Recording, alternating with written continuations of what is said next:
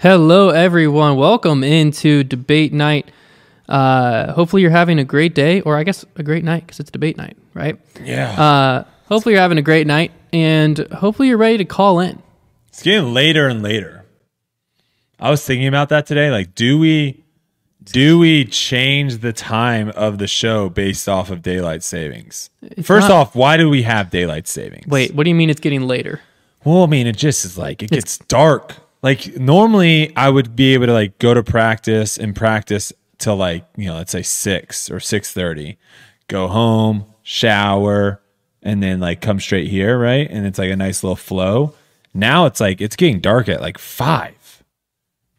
Like you gotta finish doing what you're doing at like 4:30.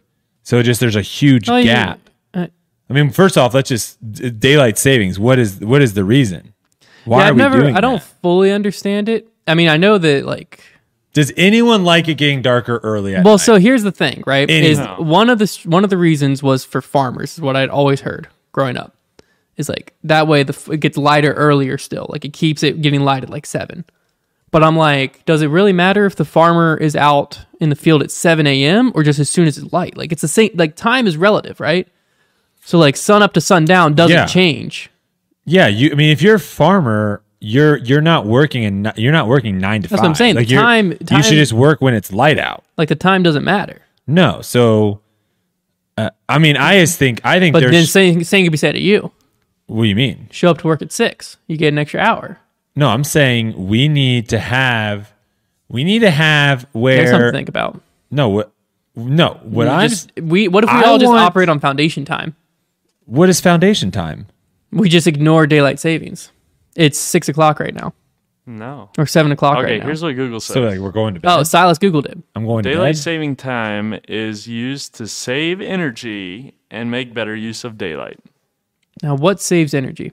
I don't know, but that's what Google says. See, that's where I just don't like. Time is just something that we all agree to go by, right? Wait, no, but you can't say that because How? No, hear me out. You can't say, okay, we'll just start. If you want, okay, I want it to get dark at 8 o'clock at night. Let's say, right? Yeah. So if you're like, oh, we'll just assume like when everyone goes daylight savings and it's 5 o'clock, just assume like that's your 8 o'clock. So then I would start everything earlier, right? That doesn't work though, because if I want to watch like Monday Night Football, I'm now watching Monday Night Football at like 1 a.m. my time. See, it doesn't work when you need to work, when you need a structure around everyone else that is doing daylight savings. No, yeah, I'm just saying though, like daylight savings doesn't really make sense. I just don't think How I don't does it think there's save anyone. energy? I don't What think saves there's anyone energy? out there that likes it getting dark early. I don't see anyone out there. No, well, what what I'm confused is like the saving energy thing. How? Because like no one knows. you just That's not a real thing. that's what Google said. I don't. Someone believe else Google. said that it was a Germany thing from World War I, so they could like do something with saving fuel driving overnight. But like then just start driving. What would it be? What would 5 o'clock be if daylight savings didn't exist? 6 o'clock? Then just like don't drive after 6 o'clock or start driving at 6 o'clock instead of 5 o'clock. Like why do we need to change the time we all go by? Just because of daylight. Okay, here's what Google says. Oh, Google says something else now. The rationale was to minimize the use of artificial lighting to save fuel for the war effort in World War I. Okay, that makes sense. So you're like doing. So they didn't have to use like lamps as much, or whatever. I don't think anyone understands this. We need to bring someone in. So daylight savings, we fall back an hour. We need to bring someone in. Maybe How someone. does it save energy? Maybe someone will call in tonight and, My and brain hurts. give us all the details that we need for daylight savings. All I'm going to say Okay, is so I if guess you it's like- because if they you- were talking morning hours because people were like up and active in the morning earlier back then. So like when you fall back an hour, it makes what would be 8 a.m. when it gets light outside now 7 a.m. 7. Yes. So you don't have to use as much light in the morning. But my whole thing is you have to use more light at night. No, because people went to bed earlier. At 5 o'clock? Were people back then getting like 14 hours of sleep? No. All right, we're moving on. Yeah, we need to move I can't handle this anymore. I'm back in studio. I was obviously I was in Phoenix, Scottsdale area. That's an interesting city, by the way, because Scottsdale? they are very into like the you wouldn't call them suburbs. I would call them suburbs, but they call them like cities. So you've got like Phoenix, then you got Scottsdale. We were in Glendale. Then there's like Fountain Hills, and then there's this and this. Where like, I don't know. For me, like most places I've lived, I've just known them as like Dallas, Indianapolis, but Chicago. Dallas is like Fort Worth too, right? No, see, Fort Worth is like another huge city by itself. So like you live in Dallas or you live in Fort Worth. I don't know. I was confused at certain points because people were telling me stuff and I was like, wait, I thought they're all I just thought it like was right next to Phoenix. each other. Yeah. But anyways, I'm back. I guess it's kind of like here you have Lynchburg, which like when you tell someone you're from Lynchburg, like you're thinking everywhere from Bedford to almost Madison Heights. But really like within that you have like Lynchburg City, Forest, Bedford County. I think you would know like if someone says like, hey, blah, blah, blah, you would say Lynchburg. But if you knew they're from the area, you would be more specific. Yes. I think over there, the areas are popular enough to where most people know. Because I've heard of like Scottsdale, Fountain Hills, stuff like that. Most people know that. So it's kind of wild. But the golf courses over there, incredible. Disc golf courses over there, incredible. All I'll say is I have the golf bug. It's back. We got thrown in a shamble tournament on Friday. We didn't know it was going to be a shamble tournament. We were just told, hey, we got you and Kelsey around at, I'm blanking on the name of the course, Eagle Mountain, which is a beautiful course. So we were just thinking we're going to go do our own thing, go up there, film some Instagram bits and play. And then all of a sudden we're in like a 60 team, not 60, like 20 team tournament. So that got the competitive juices flowing. I ended up playing out of my mind and shooting a 63, where I think if it was my own ball the whole time, I probably would have shot like a 66, 67, which would have been like one of my best rounds ever. I was just playing out of control. And I love playing when it's hot. I'll say that. Me and Kelsey went out and played 9 today. Very cold, very difficult. You played 9 yesterday. Seemed like you weren't really affected by the coldness, but I will tell you it was cold yesterday as well. And we got the Break 100 coming soon. If you aren't familiar with that, Hunter and me have kind of gone back and forth on this. And this is probably one of the more heated things we disagree on. I'm still trying to understand. Maybe Silas will have some intel of like, if you actually believe it, or if you're just kind of like trying to speak it into existence. I would never. Because it feels like this is like one of those things where it's pretty black and white. Like you're not breaking 100 by the end of January. Like it's not even close. Well, that's just the whole reason this all started. And this video next week's going to come out, and you guys the video will next see week is that it's not just close. Lies. It's lies. No, okay, hold on. It's not lies. Part of it is. Part of it is because something that happened in the video, like it's not going to happen again. Yeah, but even if it didn't happen again, you guys will see in the video. I just think this is one of the more things that it just. The things I'm bad at in golf are things that I've never done before. It's just, and I have 2 months to repeatedly do them. The things that I had never done before in our first video that I was really bad at, I took a week at. And now I'm mediocre, and I'm good enough to break 100 with those things. I know, but I think Hunter, the problem. I agree with you. The problem is, I think you're comparing a lot of. You're comparing golf and disc golf too much in the sense of like how long it took you to get good at certain areas in disc golf, and you're thinking. No, I'm not. I've never once used disc golf as an analogy. Disc golf, I got crazy good, not crazy good. I know, but you're saying like all I need to do is learn how to have touch in a month, and it's like I don't need. But that's the thing is I don't need great touch. I need to break 100. Those are two completely different things. But you need to be able to not 3-putt every single time you're on a green, which requires some sort of touch, aka speed not control. Every single time. Majority, yeah. But to break 100, I don't need that every single time. You're not going to get into. You're not okay. We'll see. What happened on hole 1? What happened on hole 1? We'll see. You 4-putted. We'll let the video I did. decide. You 4-putted. Yeah. You had a birdie. And I double bogeyed. Yeah, you had a birdie look, and you. And I can get 9 double bogeys.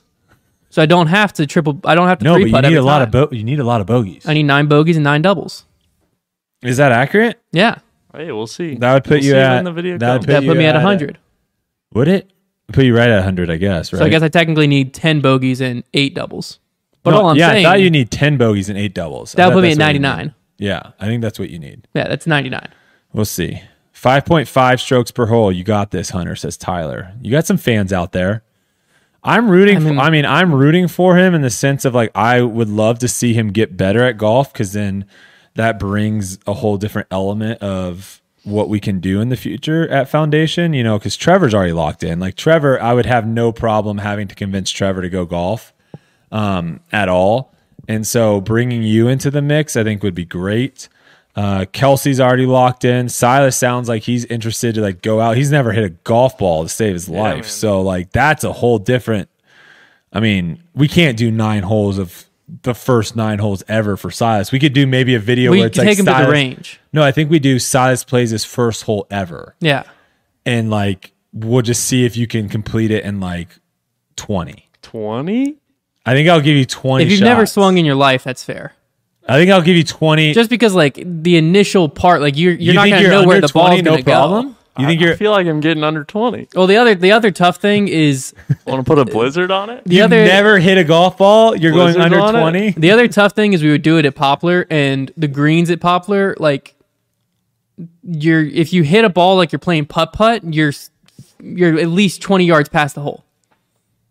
The balls roll forever. All right, we got to do it. Like We can do it. it could take him 6 putts. Now, I believe like if you were like, hey, 2 weeks from now, What? I need to go do better than a 20 on a hole, and you're like within these 2 weeks you're practicing, yeah, you can No, you for can do better sure. than 20. Oh, But if I'm- it's like the first time you've ever had a golf club in your He's hand, never swung a club, so that makes me believe like you're you probably know- not getting off the tee. You also know like if you swing and you miss, it counts Yeah. as a stroke. yeah. Okay. All right. Yes. Yeah, I think I can do under 20. Because I mean, you might have 3 shots before you even get How off far the is tee. it? I mean, the first hole is only like 350. It's not even that hard of a that's hole. one of the easier It's one of the holes, easier and it's a holes. par 4. Yeah. Well, that doesn't matter. Par doesn't matter. No, par for doesn't him. matter if you're trying to get 20. Yeah, but he's trying to get 20. I was just saying, if we took him to the par 3, I think you'd have a harder time. Yeah, even though it's a shorter hole. We're doing it at Poplar. Really?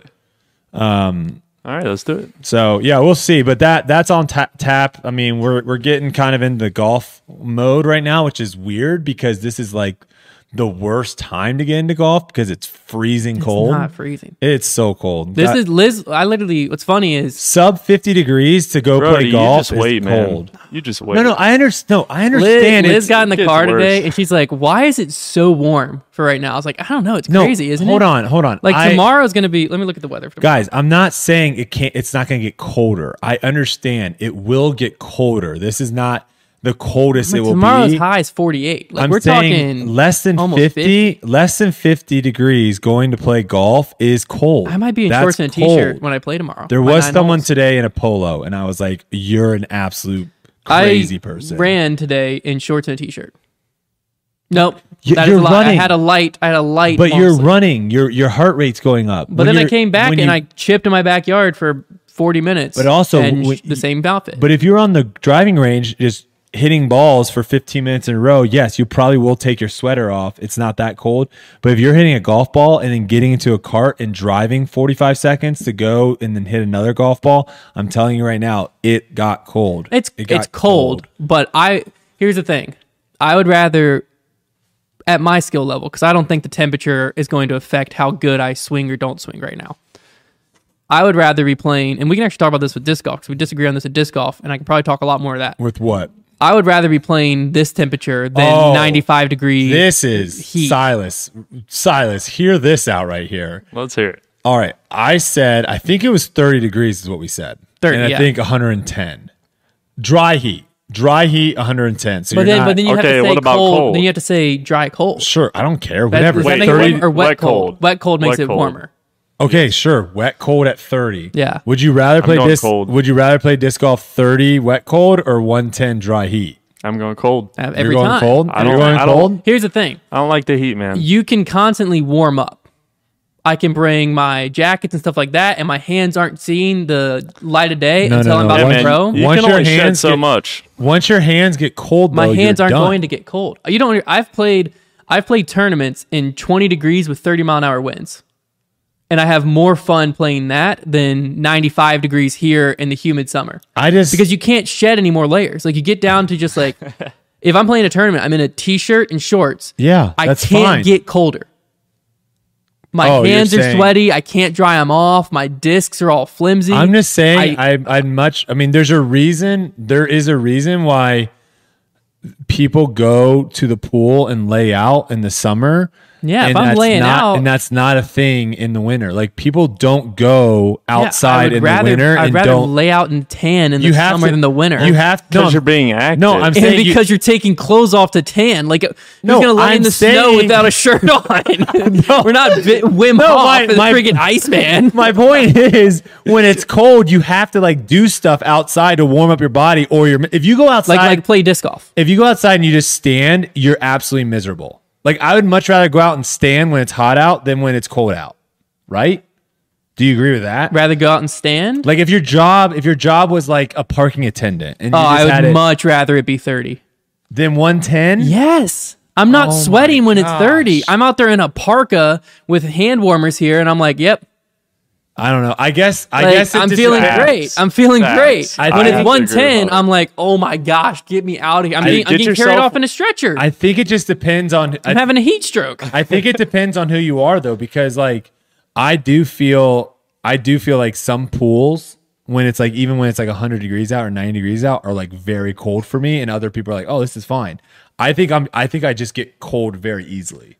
Like, Like, you, what do you you were in like- Ohio. like, though. what do you were like- were you born and raised? When did you? I don't think it has. At what age did you leave Ohio? I mean, third grade. Okay, so I think that has a lot to do. You went to Florida next, do we right? think that is I why? think that's it. You don't think Yeah. it's anything? No, I think that's you don't it. think it's anything genetics? No, I don't think it's genetics. I think it's just like So if I live just up used in to the hot- let's I say think if if I you- live up in Canada, for how long do I have to live in Canada for me to start getting used to the cold? a few years. If there's a way of getting Yeah. used to the cold. I think a few years. Because I think that's genuinely what it is. Is like, because like my body takes a little bit to adjust from summer to winter. Like if it went from 90 degrees to 30, I would hate it.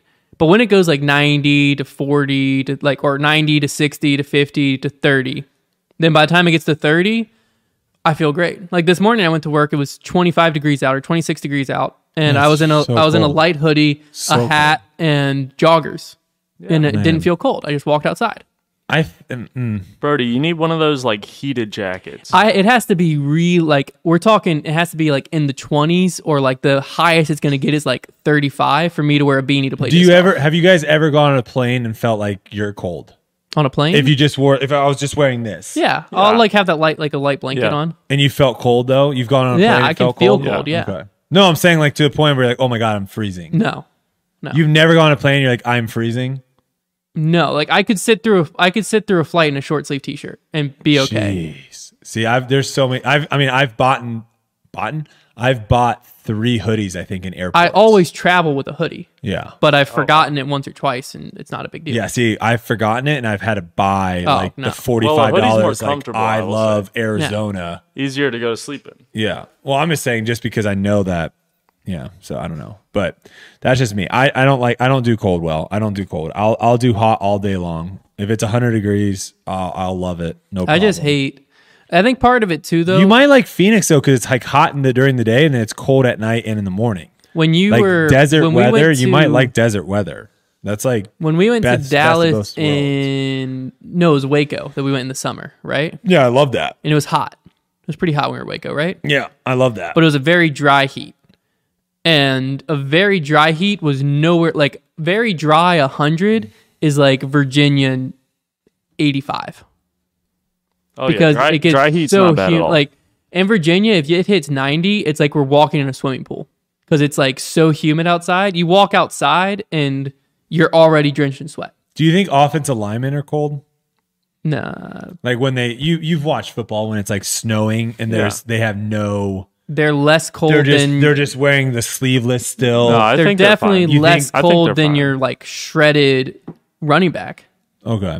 Do you think any of them are like, hey, I really would love to put on like a long layer, but everyone's not doing it, so like I have to be like, I have don't to think suck so. it up. I don't think so. No. Also, football guys are just a different breed.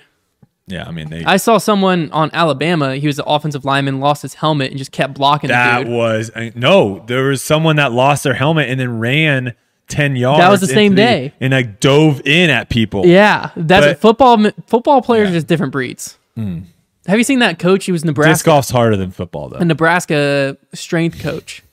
that headbutts the guy. yeah, and well, he's also just wearing just a beanie and then a short sleeve polo, and it's literally like just downpouring snow.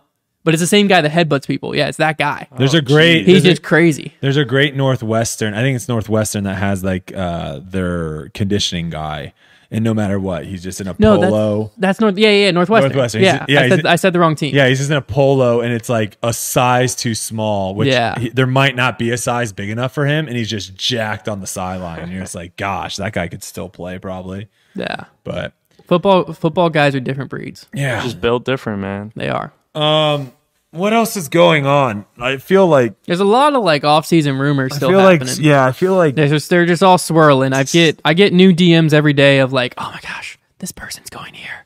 Yeah, what like? And I'm like, I actually kind of like it because I'm starting to see like people being like, hey, this person's starting to like tweets. The one I'm hearing, which is the one I'm hearing the most is Ricky to DD. To DD, I've heard that, but I haven't heard it. I haven't heard it from verified sources. Yeah, where are your sources telling you? Where are your sources telling you? I haven't heard it from verified sources. I've heard it from a lot of like, yo, I got a friend that works at DD. It's definitely happening. But like, I can't trust that. That could be anyone DMing me. I did get a one today from someone that I do know lives in Michigan. Mm-hmm. And they were like, hey, I've heard from some pretty credible people, Dickerson to Discraft. I was like, that'd be big. I forget where I heard that, but I heard it somewhere that I was like, I don't trust that. It'll be interesting. And this was a random person. So again, it's just hard for me to know. Are people just like, hey, Hunter's going to tweet and leak something. Let's make him leak something and look like an idiot. Yeah. You can't ruin your reputation. How many? I also can't risk it on a Ricky or a Chris Dickerson one. I could risk like Gavin Rathbun and Eric Oakley. Like I could risk it on those because like if they didn't move, not like drastic, but if I tweeted out like Ricky Wysocki 2DD confirmed when I don't have it 100%, and you're wrong on that, no one's believing anything I say. How many? Okay, this is interesting. Someone just said this. Chris is selling a lot of his discs on his Instagram at the moment. Do you read into that? Guys that are like dumping a bunch of like if I just started like selling all my discs, like when Ricky went to here's this, who wants it? Like what is that like a sneak peek of like ooh? Sometimes. When Ricky went to Innova, he was doing like an Instagram live before anyone knew where he was going. He might have already left Latitude. I forget exactly what it was. He either had already left Latitude or like the rumors were started like they are right now where people thought he was leaving. He did an Instagram live and in the background in his van, you could see an Innova box. And so then like was everyone... that on purpose? No, I don't think so. Because it didn't... It was very hard to notice, but like there was a solid like 10 or 15 people that screenshot it and then like put that out there and then those got shared like crazy. So then everyone was like, oh my gosh, it's official. Like, he really is going. And then like sure enough, like a month later, it was real.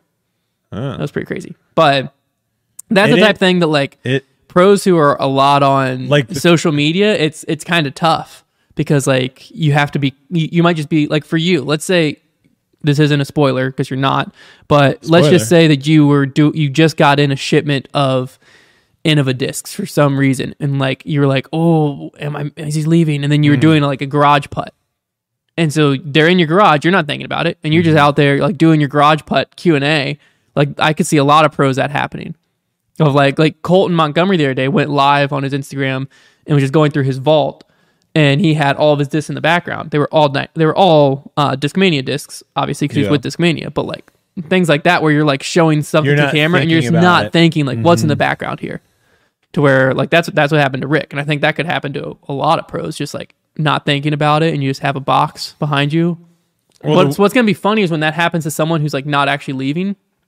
Like if Paul had his old Innova storage box just like in a closet, and so he's just like doing an Instagram live and just like an Innova logo's behind him, and everyone's like, oh my gosh, he's leaving. He's like, no, I just was with them for so long, it's behind me. I think because we kind of tapped into this maybe 2 weeks ago about how like these contracts are just like not real contracts anymore. Like people are just leaving them at any moment, to where now there's like this weird, like you would never, the football analogy, right? Is like when these coaches announce that they're going to another team, that's the first time that you see them like there in that city or whatever. You would never like see let's just say like the new Jacksonville Jaguars coach, right? You would, before they announced the coach, you would never see like a potential prospect hanging around in Jacksonville. For it's weeks. Like they announce it and then they show up in Jacksonville. But I think with these contracts, how they work sometimes is like they like wait. I mean, heck, the one who was the one that the other person said like goodbye? Was it Matty O? It was Matty O, right? Prodigy accidentally leaked it. Yeah, they basically were like, they're like, hey, thank you so much. It was awesome. And enjoy like, your time at Westside. And they were Westside didn't even announce it yet. So there's like this weird thing of like where players are potentially throwing diss with who their new sponsor is before it's been announced. Yeah. So I've seen some of that on social media too, where they're like, hey, I just saw this person. I think that was like the James Conrad thing. People were talking about how they were seeing him throwing MVP diss before the announcement from MVP. Yeah. Well, that's how the Eric Oakley got leaked. There's like an interesting... Eric Oakley went out to film the like Team Infinite announcement post. Yeah. And people sent me pictures of him in Utah playing in a Team Infinite shirt. Yeah, I mean, that's tough. So like that was... That's tough. Yeah. That's tough. What was I about to say? It was like only other sport I can think of that it happened was when LeBron was, people were like, is he leaving? Is he going to the Lakers? Back then, he like enrolled his kids at a school in LA Before it was announced. Really? And he bought a house in LA. And so like people, like it got leaked and then like reporters were like, well, you have to remember like these athletes are on the road so much that like if he wanted his kids, he wanted Bronny to go to Sierra Canyon or wherever he's at. And so like if he wants his son to go to Sierra Canyon, it's not uncommon for a pro to buy a house in that area, blah, blah, blah. But then like 2 months later, he was going to LA. And so it was like, when you look back at it, it was like, oh yeah, that wasn't legit. People got some insider information there. Yeah, that's the only thing I've ever really heard. Did you break that? Did I break it? I didn't. You didn't break that? I didn't break that. No. That would have been a sick one to leak somehow. Well, we'll see. LeBron James to LA confirmed. Sources have told me. We'll see what happens in the next, month or two? There's not really that much time left, right? Yeah, I mean, we should see the movement. I will say, let me see if I can find this email. A lot of people are saying Chris to Discraft. I don't know what that, I don't know. Well, that's the thing. That's disc golf. What's the information there? So tight knit right now that you don't have to have a like news anchor or like if someone random tweeted Cristiano Ronaldo is going to Manchester United, just someone random and just a soccer fan, it wouldn't pick up. It wouldn't pick up steam. No. If they post that in a random Reddit thread, it's not picking up steam. Disc golf's still so tight knit that if maybe it's the person who DM'd me puts it on Reddit, like, hey, I heard from or like commented on like a popular Facebook thing, like enough disc golfers are going to see it and then text their friends that like soon enough, most of the people who are like kind of in the circles of disc golf are going to have heard it very quickly. Because you don't have to be like an influencer or something in disc golf to get that news to spread quick enough because it's big enough news. Yeah, you just get whereas in other sports, people are like people to say it. And other sports, people are like, oh, this user 14879 tweeted that. Like, we're not believing that, even if it's dead true and he heard it from Cristiano Ronaldo himself. It's just that disc golf's a lot smaller. But I want to read back to the contract thing. I got an interesting email. I won't say who it's from because I don't know if they wanted to stay anonymous or not. Ooh. Give me some insider emails, please. Let me make sure this doesn't say who they are. Can't leak your sources. Here you go. Never leak your Nah, sources. be cool. It says, hey, Hunter, just listened to your last podcast on player contracts. I can tell you in the negotiations we've been a part of, it would shock you how loosey-goosey some of these player contracts are. Loosey-goosey. We have ours drafted by lawyers, and most players, even some agents, have told us it's the first time they've seen a contract that's over a page long. These are some of the top 10 players too. We've encountered many players that just have quote unquote handshake contracts, which obviously aren't contracts at all. And then the rest of the email is what they actually need to email me about. So don't read that part. But yeah, don't read that part. That part's just behind the scenes stuff. Behind the scenes. Did you? I thought that was interesting. They're like their firsthand experience with. And I obviously know this company that I'm talking about that sent me that email, and I know the players they're talking about, and like they're not kidding. Like these are some bigger name players in disc golf. And this is what I kind of discussed at length at some point about where like it's the same thing that happened with social media is when something's very new to both sides, right? To the manufacturers. I mean, heck, how many of these manufacturers have lawyers? Yeah, like they might be able to reach out to someone to represent them, but how many of them are like have like people on the payroll as a lawyer, a lawyer on retainer, and then how many of these players are deep enough into it where they have a manager, an agent, or someone representing them. It's all very, very new, and this is where like things can kind of get squirrely, and it's the same thing. Like for me, for the longest time, I did all my deals and stuff like that by myself, I would try to do my best. And a lot of it was literally just emails, like no contracts, literally them just saying, hey, we'll pay you $20,000 to do this on YouTube. And I was like, all right, sounds good. And then I would do it, and then they would send me the money, and I never had any problems, thank God. But, some of those deals, maybe I could have gotten 30,000. Who knows? I might have gotten underpaid. But the point is, like, at a certain point, it got to where I was like, I need someone to represent me, because it also got difficult to like handle. You don't want to be the person, like, let's say you're the main person at Trilogy, right? And you reach out to me saying, hey, Brody, we're at Trilogy, we really want to sign you. Yeah. And I'm like, sweet. And you like offer me, hey, we want to sign you for 5 years for X amount of dollars. And I'm like, okay, now I have to come back and say, hey, you know what? 5 years, let's do this. And I want 5 you or have to be the 10,000 person more. like setting your worth. Now there's like a weird dynamic between me and you, kind of going back and forth. If we ever have to, obviously we have to work together. So like now there's kind of this weird thing versus having someone third party come in and where like if they have an you. issue, they're like, I really don't like Brody's agent, but I don't have anything against Brody. Exactly. Like, I hate Brody. Brody's agent sucks to work for, but I have nothing against Brody. It's just, it is what it is. So that's kind of where it is. And Alex, you'd be surprised how much money you can make on YouTube for some of these brand sponsorships. $20,000 is not that much for a YouTube video. Well, just look at David Dobrik. What am I looking at? With like SeatGeek. I mean, the dude's giving away who knows how many Lamborghinis and different cars. Like, you think he's not paying for that stuff. Yeah, when I was doing like the trick shots and stuff like that, I mean, we're talking close to 6 figures for a brand deal, which is just like wacko money. Well, that's just the future of advertising. Well, not even the future; it's here now. No, it's here because bigger companies, it takes them a while to get to that next level. That's why Facebook ads were so cheap for so long. Mm-hmm. It's because like the Coca-Cola, Pepsi's, and stuff like that, they didn't look at Facebook advertising as a legit thing. So you'd be able to get insane ROI and trackable ROI for like nothing, dirt cheap, because no one was using it. The same thing happened with TikTok ads a little while ago, although TikTok ads I feel like kind of suck because like who's watching it?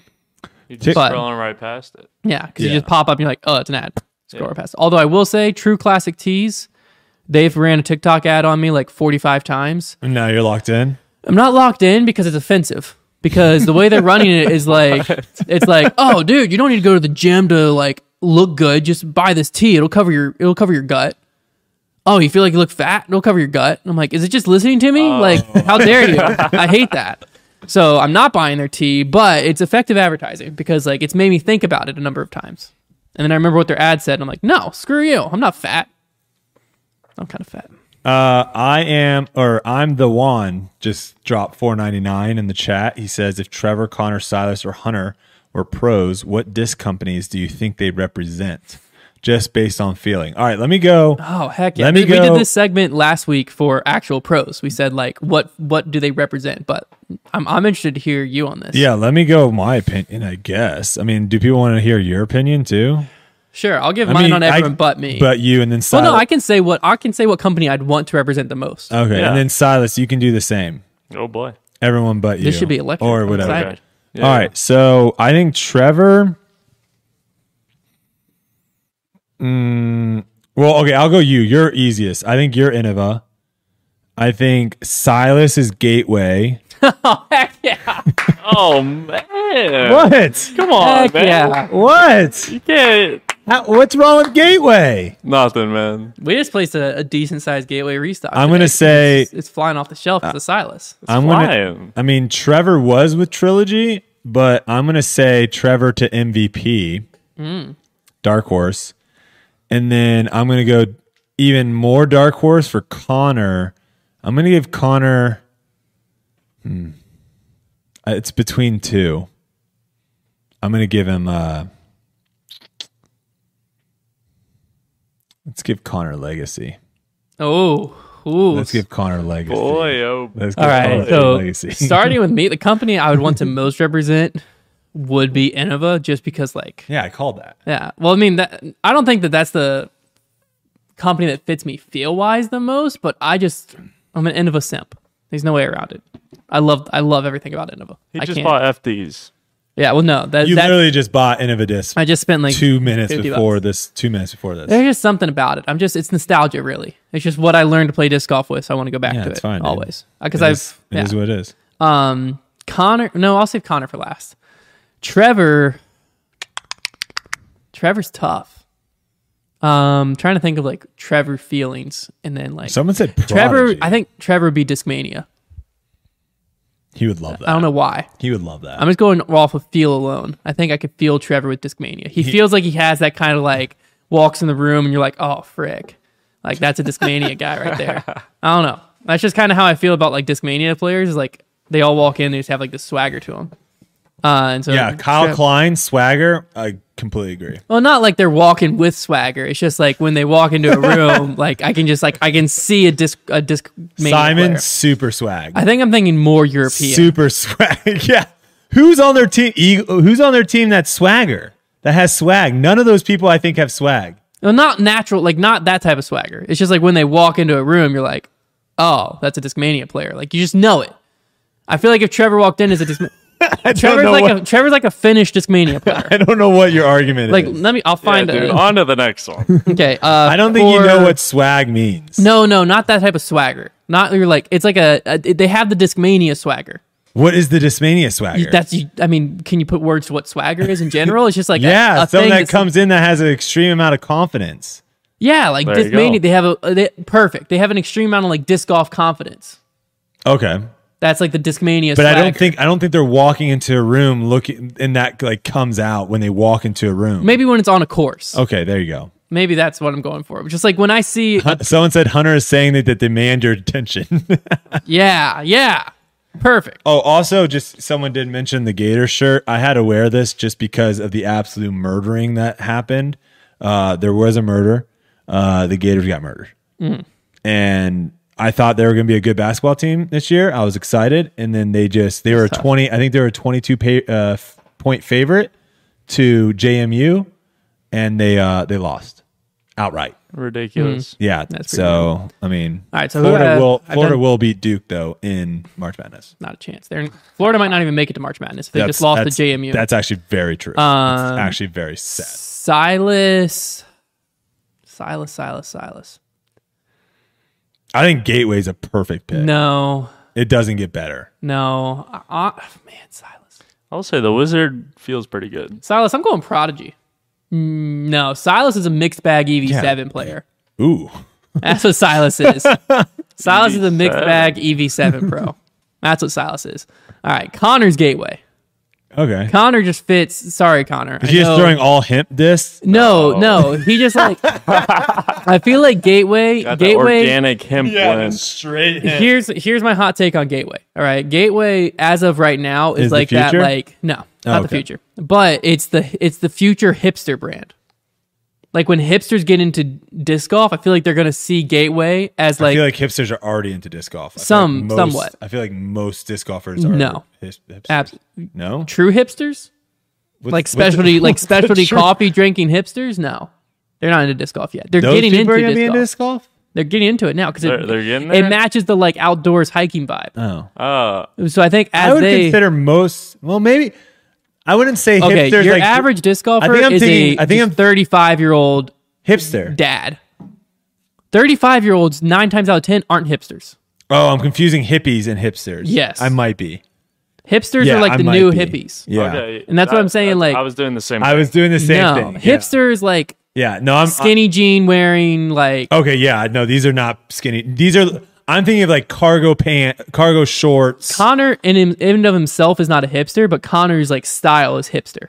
Connor's very Yes. hipster. Yeah. Yeah. Yeah. So I'm thinking like I think when hipsters are like getting into disc golf, I think they're going to see Gosh, Gateway. Can we do that skinny jeans challenge Heck yeah. for disc golf? I think the Gateway is going to seem like that like vintage like, oh yeah, I'm throwing Gateway before it's cool brand.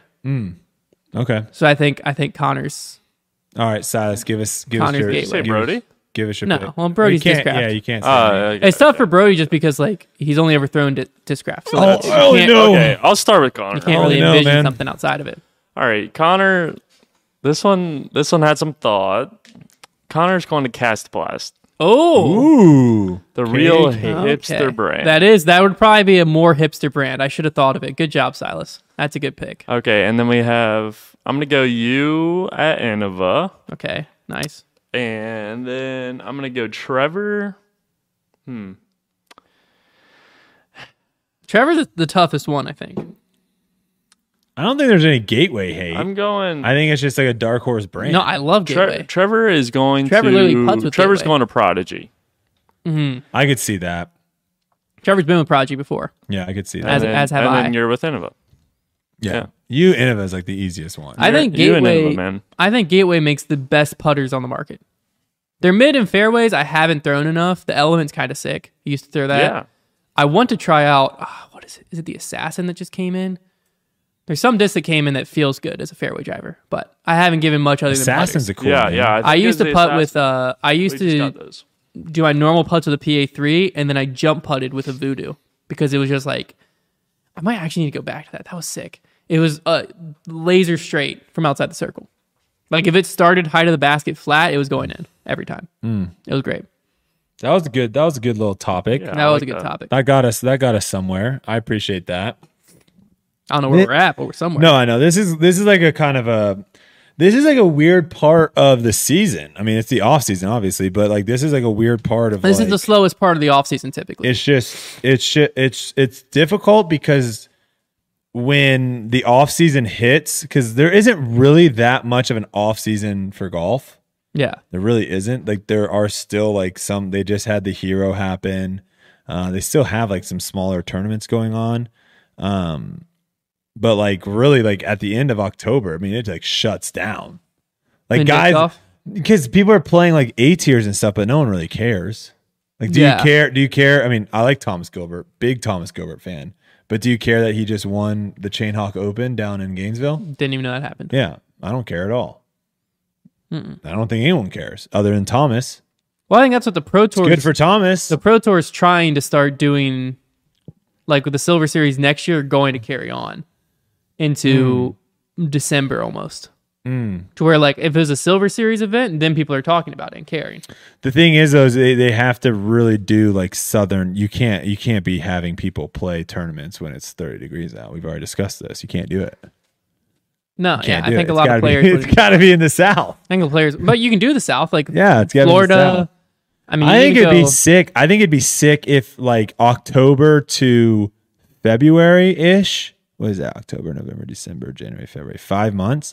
If like 5 months was like, I mean, you could even push into March a little bit if you wanted to, but like that, if that was like the secondary tour, like the tour that got you on the Disc Golf Pro Tour, if that was being run during that, then you could have like stuff all year round. That could be really fun.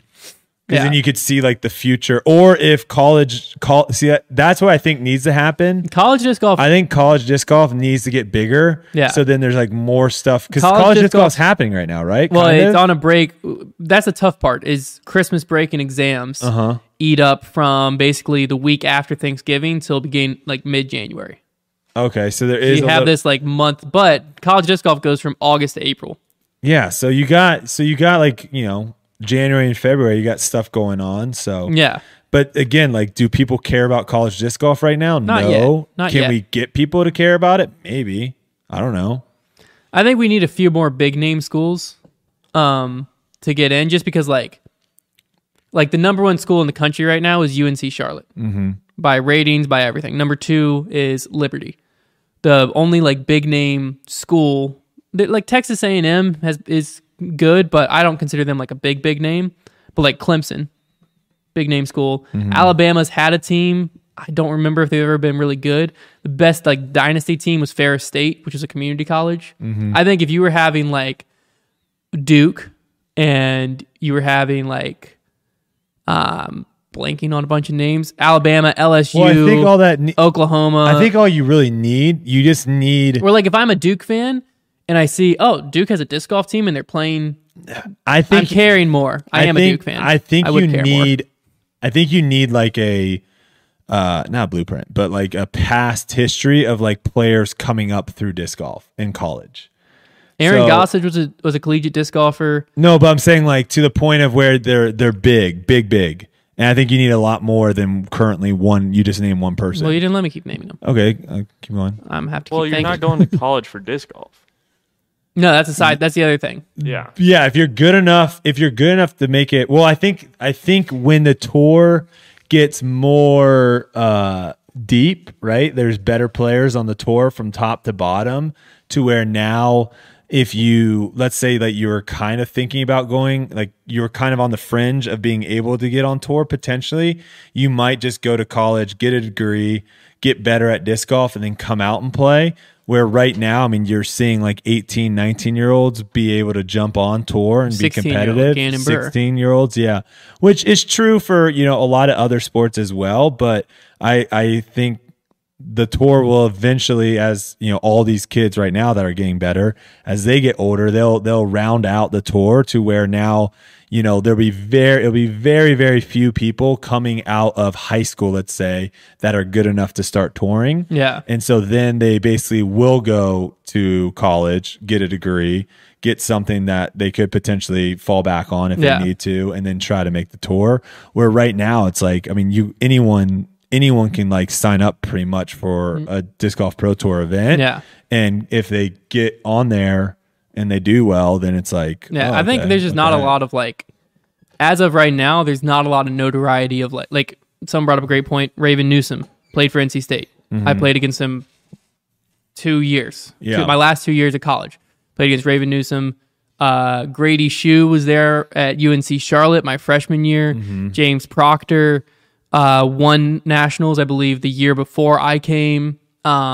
I believe Aaron Gossage, like I said, I think he played for like Oregon State or something. I think there just needs to be more time. There needs to be more But time. they're also like the media needs to focus on it, not necessarily the collegiate disc golf itself, but like you don't need to have like a media teams covering college disc golf tournaments every weekend. No. But we try to on Grip Locked at least At least the talk big about event. it. The big event. But the big event and then the college disc golf social media itself needs to do a better job of like covering what's going on, because we're trying to cover it as a Third podcast. party, like in the past, yeah. And the only way we can do so is if the teams upload the results and they're accurate to the PDGA. And then we're looking at it, and it's like the way the collegiate format is, it's kind of hard to know like stand out. Sometimes the players are put in and they're not linked to a team. So if you don't know the team's roster, you'll see like Brandon Robertson shred a tournament, and you'll be looking at it. And like if I didn't know he went to UNC Charlotte or goes to, he's still there, then I'd be looking at it like, okay, this guy shredded, but like, what team did he just shred for? That means nothing to me. Yeah. And so all I know is UNC Charlotte won. Brandon Robertson might have played for him, but with how much of a team sport college disc golf is, like the guy can win a tournament and the other three players did awful and they didn't win the overall tournament. Yeah. So I think there's a lot of things that need to be done, but I definitely think like media, like it would be kind of cool if like when Raven Newsom's brought up, if someone was like, yeah, at NC State, he actually had a really successful college disc golf career. Like that's a cool little fact to throw in there. Like talk about it all the time with other sports. I think that's something that disc golfers watching the Pro Tour be interested in. Know where people played from. Yeah, or at least just hear like, oh wow, he was an All-American in college disc golf. We got a super chat that we missed. Yeah, I saw it a while back. Alan with the $5 says, should disc golf do a manufacturer cup, a 4-man team, single and doubles, similar to the Ryder Cup? So let's just say Ryder Cup kind of, I mean, that. The only thing is like the reason why I think the Ryder Cup's so good is it's because it's USA versus. Well, that's what the President's Europe. Cup. We just need the President's Cup to come back, which it probably will this year with the European Open. I think you could do like a fun like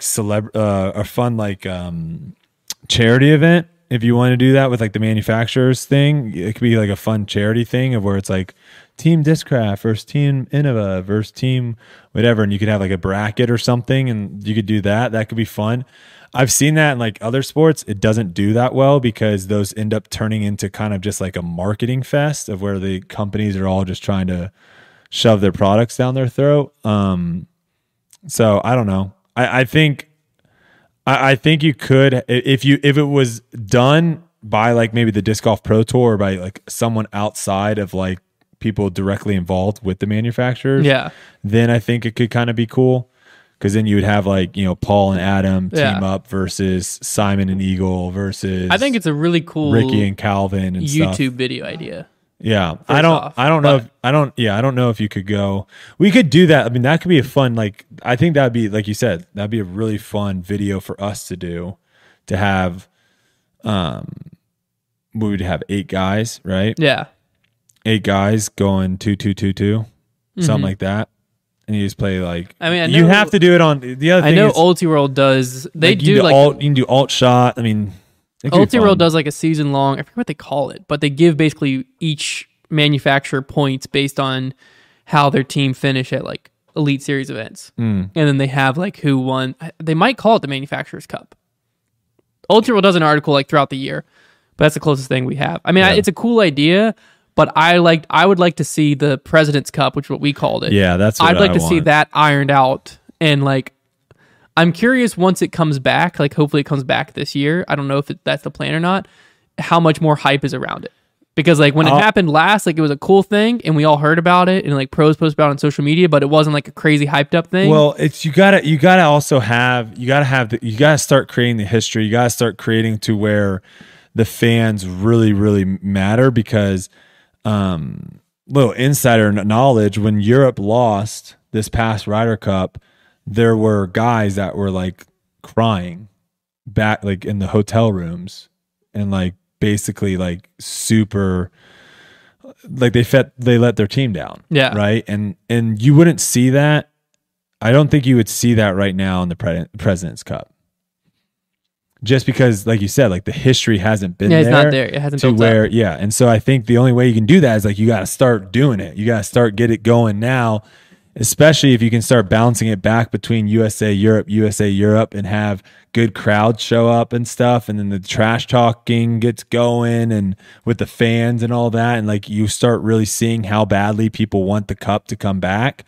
I don't know. I think that would be awesome to see. I would love to just attend and watch. I mean, obviously it'd be sick to be able to play, but they've also only, in my mind, I could be wrong here, they've only ever done it in Europe, just because when the European Open would happen, the top players in the U.S. would already come over, and it was hard to find a time back in the day when all the top players from Europe were in the U.S. Oh, gotcha. But nowadays, that's not a hard thing. No. Well, once COVID restrictions lift and stuff like that, hopefully this year's like Worlds, it's not going to be a hard thing. Yeah. To where it'd be cool to have it like rotates. Like this year it's in the U.S., next year it's in Europe. This year, I think that'd be cool.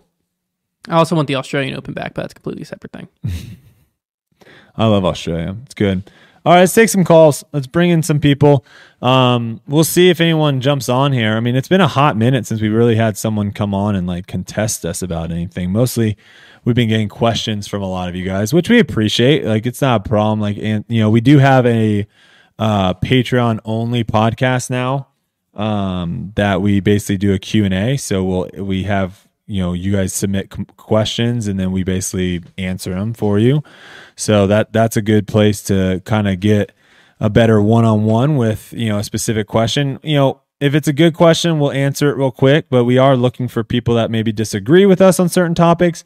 The Disc Golf Pro Tour obviously posted, something about me, which is always going to cause controversy and stir up. I mean, I don't even have to do anything anymore. Someone else posts something and all of a sudden people just start going nuts.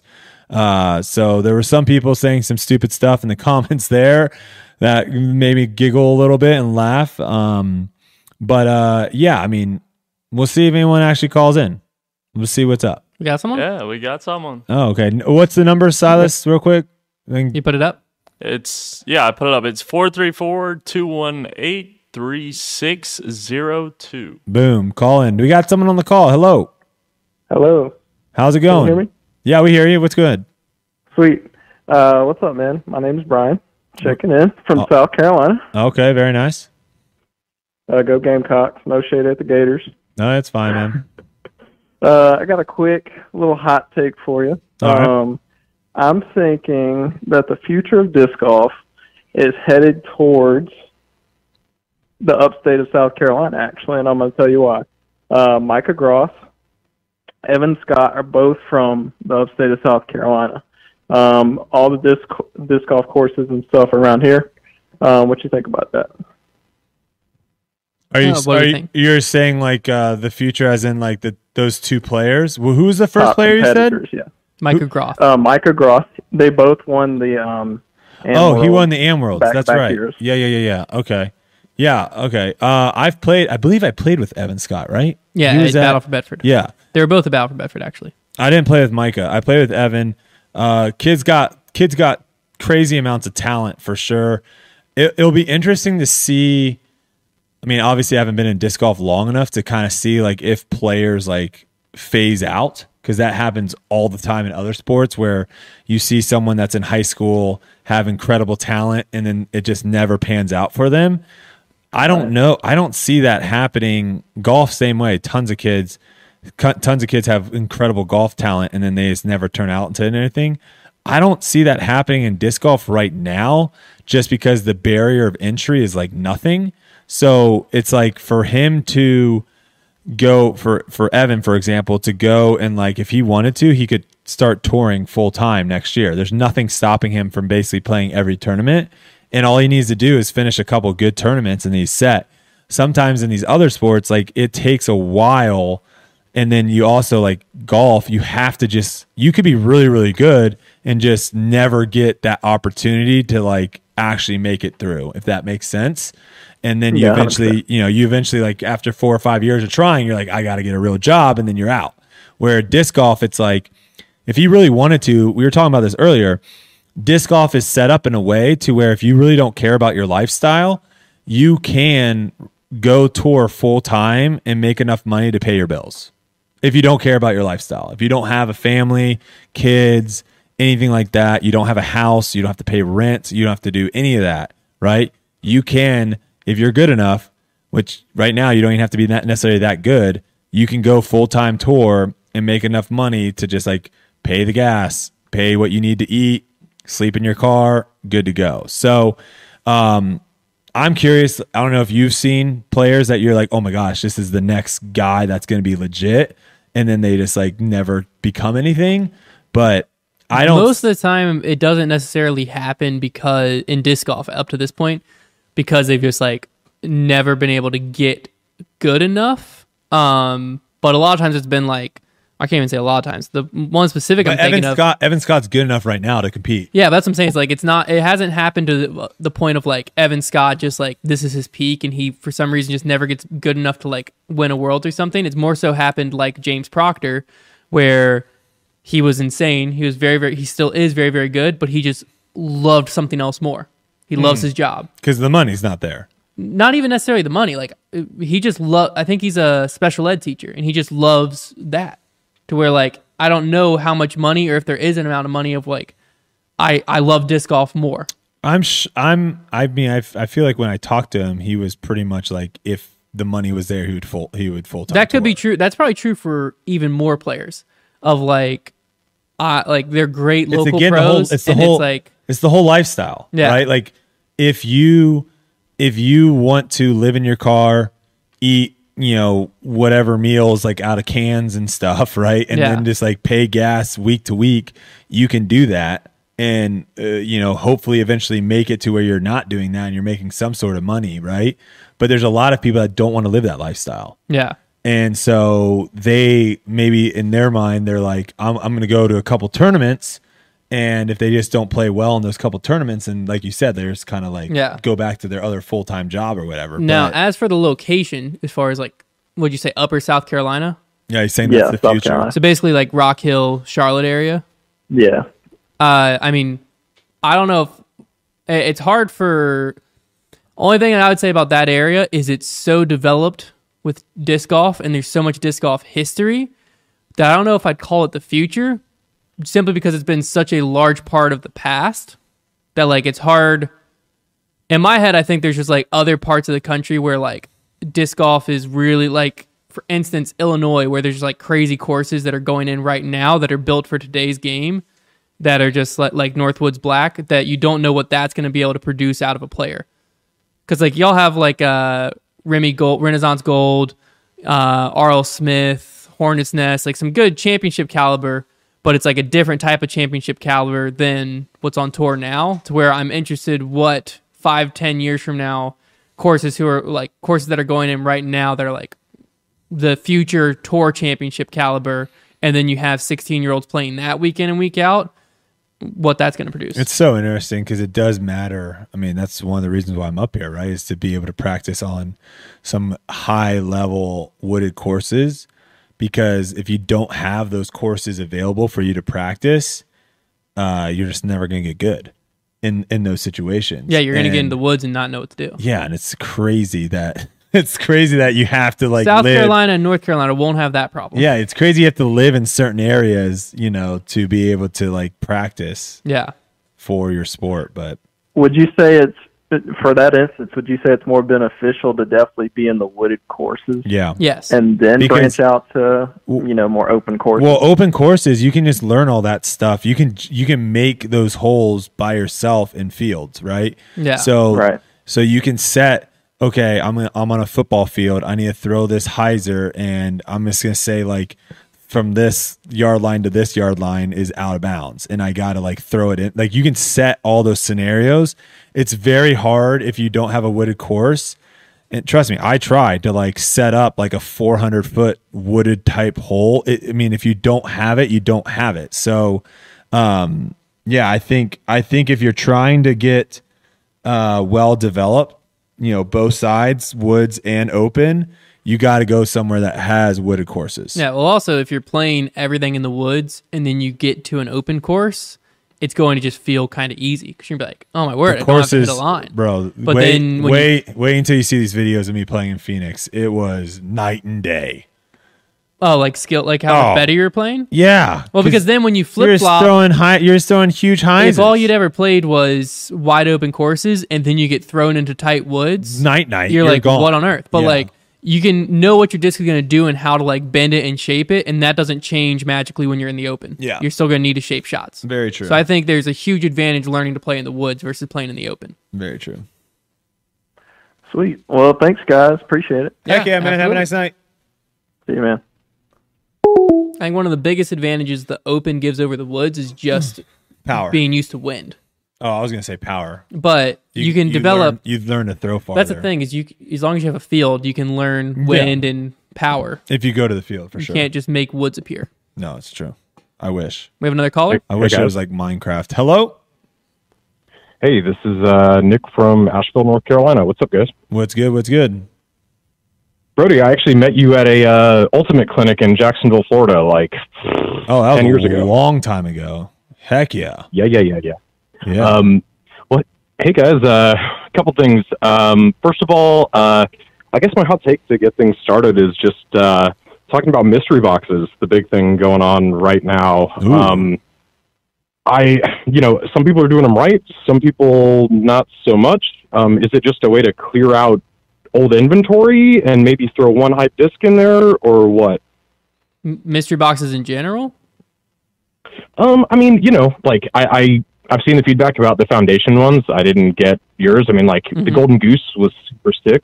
There were like those cool misprint discs in there, but it seemed I saw, a lot of nomads, and I don't want to come after you guys because I love you guys. I just kind of seeing your take on it. It's a cool way to get some discs, but for like collectors and stuff like that. I think for us at was it worth least, and I think for a lot of companies, it's a reflection of inventory to a certain point, to where it's not necessarily like getting rid of bad movers or slow movers, but to some people, the Nomad would be the sickest disc they could get, and to other people, they get a Nomad and they're like, "Oh my gosh, this sucks." So like that's the whole draw of a mystery box, is you don't know what you're going to get. And so for us, we have a lot of Nomads, and so therefore our mystery boxes have a lot of Nomads. We can't put discs in we don't have, and so like I think that was where mystery boxes are always interesting, just because, like I said, like each player is different.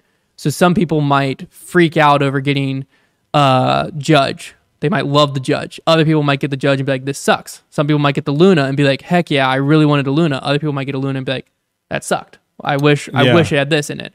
This is what I think of mystery boxes. I think one, it forces some people to try discs that they would never try, which I think is a cool thing, right? But then the other thing is, obviously we learned a lot of stuff. This was really the first year that we did mystery boxes. And we obviously had some really cool, we had a bunch of like misprint TI Undertakers that didn't go out to anyone. The only way of getting them was in a mystery box. Same thing with the Rocket Roaches. Some of them were really cool, like double stamped that were like outlined. Those were sick. But I think what we're going to do in the future is have like specific discs that are just for the mystery boxes. So the way that we had it right now is like every mystery box ended up having like one cool like limited edition disc. Yeah. But it was like discs that were kind of already kind of give, like some of them were like photon zones, right? So you could theoretically already have gotten that photon zone, could have bought it when that first came out, right? Yeah, and then it comes in and you're like, this sucks. Yeah, you got it. So I think what we're going to do, and hopefully this is something that obviously the manufacturers can help us with, because again, we're kind of at their mercy, is have certain discs that the only way that you can get them is in a mystery box at the end of, at the end of the year, basically, and have like 2 or 3, maybe probably 3 sounds good. And so that you're going to get one of those 3 in each mystery box. And then, like I said, the other thing with the disc that you're getting, the idea is we're hopefully giving you discs at obviously a discounted price, because ours was $50 for 4 discs. So that was $12 a disc, which is on average, like what, $3 cheaper, $3 or $4 off each disc, roughly. I don't know what average did, but yeah, there was a discount across the board. Yeah, discount each disc. So the idea was like, I think that if we did that next year, I think the people that Hunter was talking about, where it's like you get a photon zone, and to some people they'd be like, sick, these sold out and I never got a chance to buy them. And other people are like, I already have 3 of these, I don't really want another one. I think that would alleviate that problem, and then potentially give people discs that they never thought of even trying. Yeah, I mean, I wanted to play devil's advocate a little bit and just kind of hear your guys' thoughts on that one. I understand, because I know that it's been a discussion you guys have definitely had, I'm sure, recently. And I thought they were pretty awesome. I didn't end up getting one because I missed it. But the other thing I wanted to ask you, Brody, and this is something that I talked to you about like 10 years ago. Yeah. But I come from Ultimate as well, and just for context on the last thing, I work at a retailer too, so I appreciate what you guys were doing with that, and I think it was a really cool thing to do, and I'm sure you learned a lot, and it'll be even more hype next time. But so I come from Ultimate as well, Brody, and I throw a lot of Scoobers, tomahawks, and I guess a Scoober is just a tomahawk that goes, horizontal. I guess everyone says something different, but I throw like a old neutral Ching disc that's like understable, so mid-range. It's got the divots in the top. I know a lot of people throw overstable discs. I just kind of wanted to see like what was your thoughts on like disc selection. I use mine more as like a get out of jail free. I try to have it hit the ground before it cuts back left. You know what I mean? So it doesn't get the full flight out of it and just kind of lands flat and skids in. Yep. I know that's not really a thing that most people do. It's kind of odd. I use it more tomahawks. I just kind of want to see your thoughts on that. I know it's kind of open-ended, but you're the Scoober guy. So yeah, I mean, I love the Scoober. I think the Scoober's super valuable in lots of different scenarios. The hammer, tomahawk hammer, however you want to say it, it obviously comes in with a lot more heat, a lot more power. I will say it is kind of interesting because, like, if you only could throw an ultimate disc, for example, right? The hammer, I would almost throw, like, if disc golf was only allowed to use an ultimate disc, I would probably throw the hammer as an upshot more than any other throw.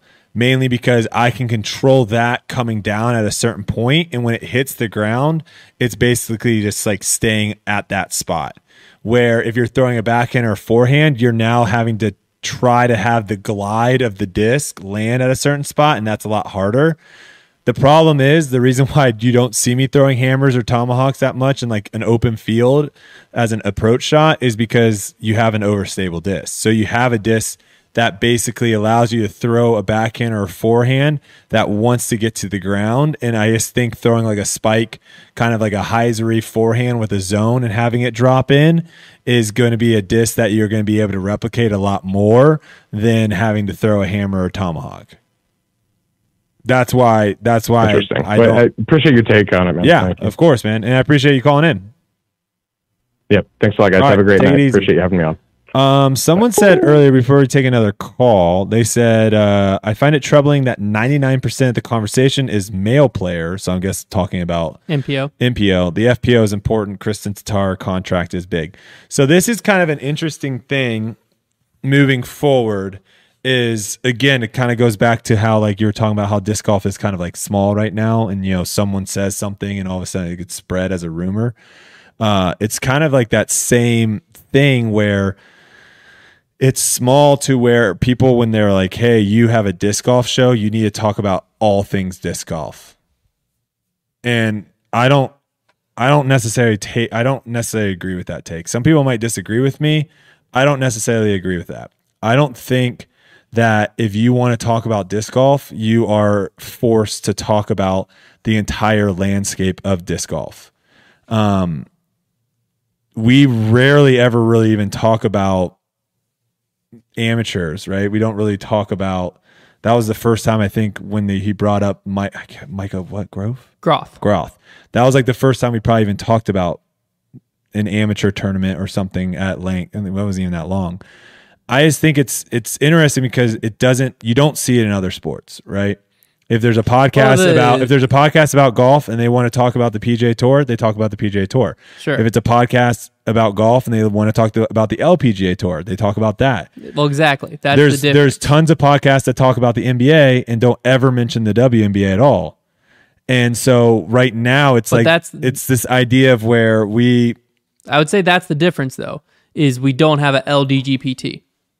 So right now, if you talk about Idlewild, you're talking about the same exact event. Both FPO and MPO played the event. I see what you're now, saying. I agree when we're talking like stats and someone says like who's the best putter or whatever, like in my head, I'm immediately going MPO because that's what I relate to the most. If we had Hannah Macbeth sitting here, she'd immediately go FPO because that's who she relates to the most. So on that side, like, sure, that's, I guess, what you're more saying of like, if someone asks a debate topic or we talk about changes to the Pro Tour, I'm going to talk about stuff I know. We're talking about stuff you know, sure. Yes. When we're talking results, like, I think that's more where Grip Lock plays in. You guys cover everything. You cover, because it's right now it's the same tour in the same sport.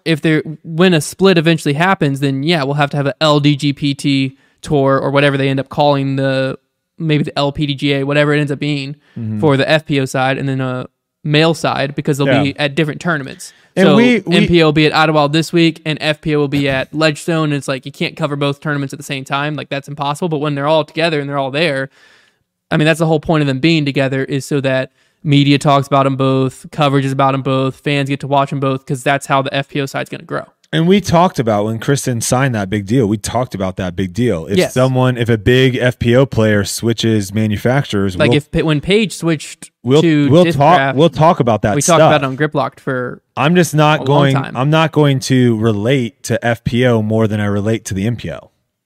Yeah, and that's the other thing too is right now.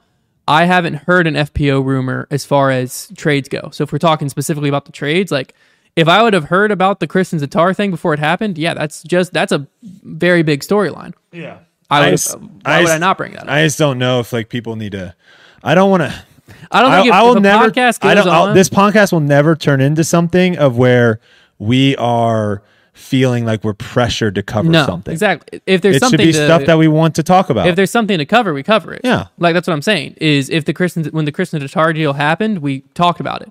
Because like that's something that happened in disc golf and it's covered. But like this week, nothing has happened in disc golf that I'm aware of. So like we can't cover nothing. I mean, if someone wants to call in and ask an FPO question, that happened last week. We got a caller. We got a caller. Silas, let's keep it moving. Hello.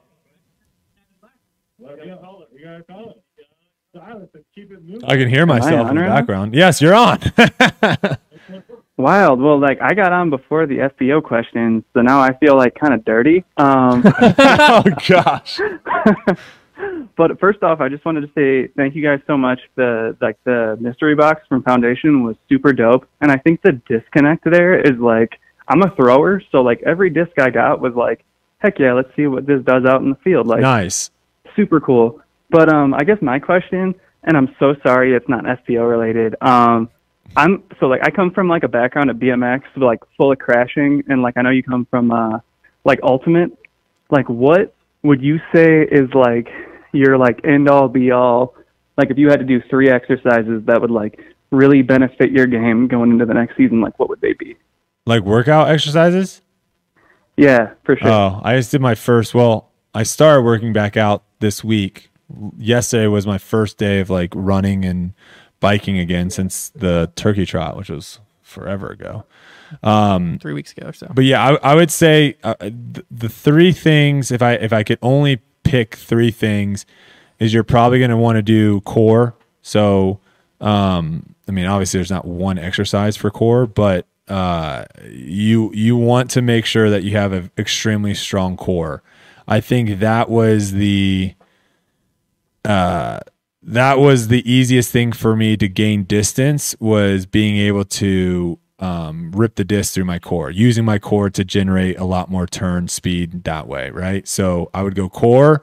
Then I would say the next would probably be your hamstrings, mainly because of knee stability and protection from injury. The big injuries that you see in disc golf are mostly knee related, and you're going to want to, especially with like slippery tee pads or playing when it's rainy, any of those things, you want to make sure that your quads, mainly your VO, I believe it's the VO, which is like the muscle that's like right above your knee, that part, you want to make sure all that stuff is super strong so you can stabilize. So like a good one for that is like the leg raises, right? Where you have your feet, you're kind of like sitting down and your feet are like dangling, and then you got to like extend your leg. And you want to do it too where you're like, some people just like crank those out and they're like, right? You actually want to do it to where you have like light weight on it, and you like do like a hold. So you like get your leg to where it's not completely straight, but pretty straight. And you like hold it for like a good solid 10 seconds, and that will really burn, right? So do that one. And then if I had to do like another one, it might be like back, like a dark horse, like, what would be a good, I don't know about, I just know like certain things with the back. I mean, stretch yoga, my back a lot. yeah, yoga and flexibility is also really, really huge. But yeah, I don't know. When I worked out Maybe specifically, even some hips, like getting some. It's weird because it's flexibility is important in disc golf. like a lot of stuff, like obviously flexibility wise, but like a lot of stuff is like rows, like getting rows involved with, but you're doing your lower body and your upper body, like those things. What I did will all help you get more rotational power. when I was trying to work out specifically for disc golf back in the day. This could be awful advice, so just take that with a grain of salt. But what I did is like, I didn't have a trainer or anything as far as like, hey, this is the sport I'm doing, tell me what to do. So I just tried to figure out like, hey, what sports have similar motion that I can figure out what do they train in the gym, and then translate it. So I did. Did you just get jacked forearms because you thought baseball? I did some baseball. I did tennis and stuff like that, which forearms help your forehand a lot. Yeah, they do. A whole lot. They do. Especially like touch and control, to be able to just like flick your wrist with your forearms. That's underrated. But I did a lot of baseball, tennis, stuff like that. Tennis, like you just have to kind of customize it. Like you don't need like really quick lateral quickness in disc golf. Like where you're just like like there were some things in tennis that I was like, that clearly just isn't doing important. ladders in the backyard, just like Like there were some things that like with tennis and with baseball workouts where I could look at and be like, I know that's not going to be important in disc golf, so I'm gonna cut that out. But like I basically just looked at sports that had similar movements and then picked and choose to create my workout plan. Also, just bench press 300 pounds and that'll help. Nah, Oh, dude, no problem. You know, I weigh like 150 soaking wet, so that's There no you problem. go. Like, we're good. That's No, perfect. bench press dude, I should thank you. probably do nothing for you, so don't do that. That was a joke. Dude, super helpful. Yeah. Rooting for you next year, man. Hey, and appreciate also, go Gavin Rathbun, Team Eagle Ridge, Oswego. Have a good night, guys. I appreciate it, man. I like Gavin. I always like it when someone shouts out Gavin. Gavin's a good dude. Yeah, I think flexibility is probably the most underrated thing in disc golf. Yeah, the more I think flexible that's way you more can be. important than being like bulked up.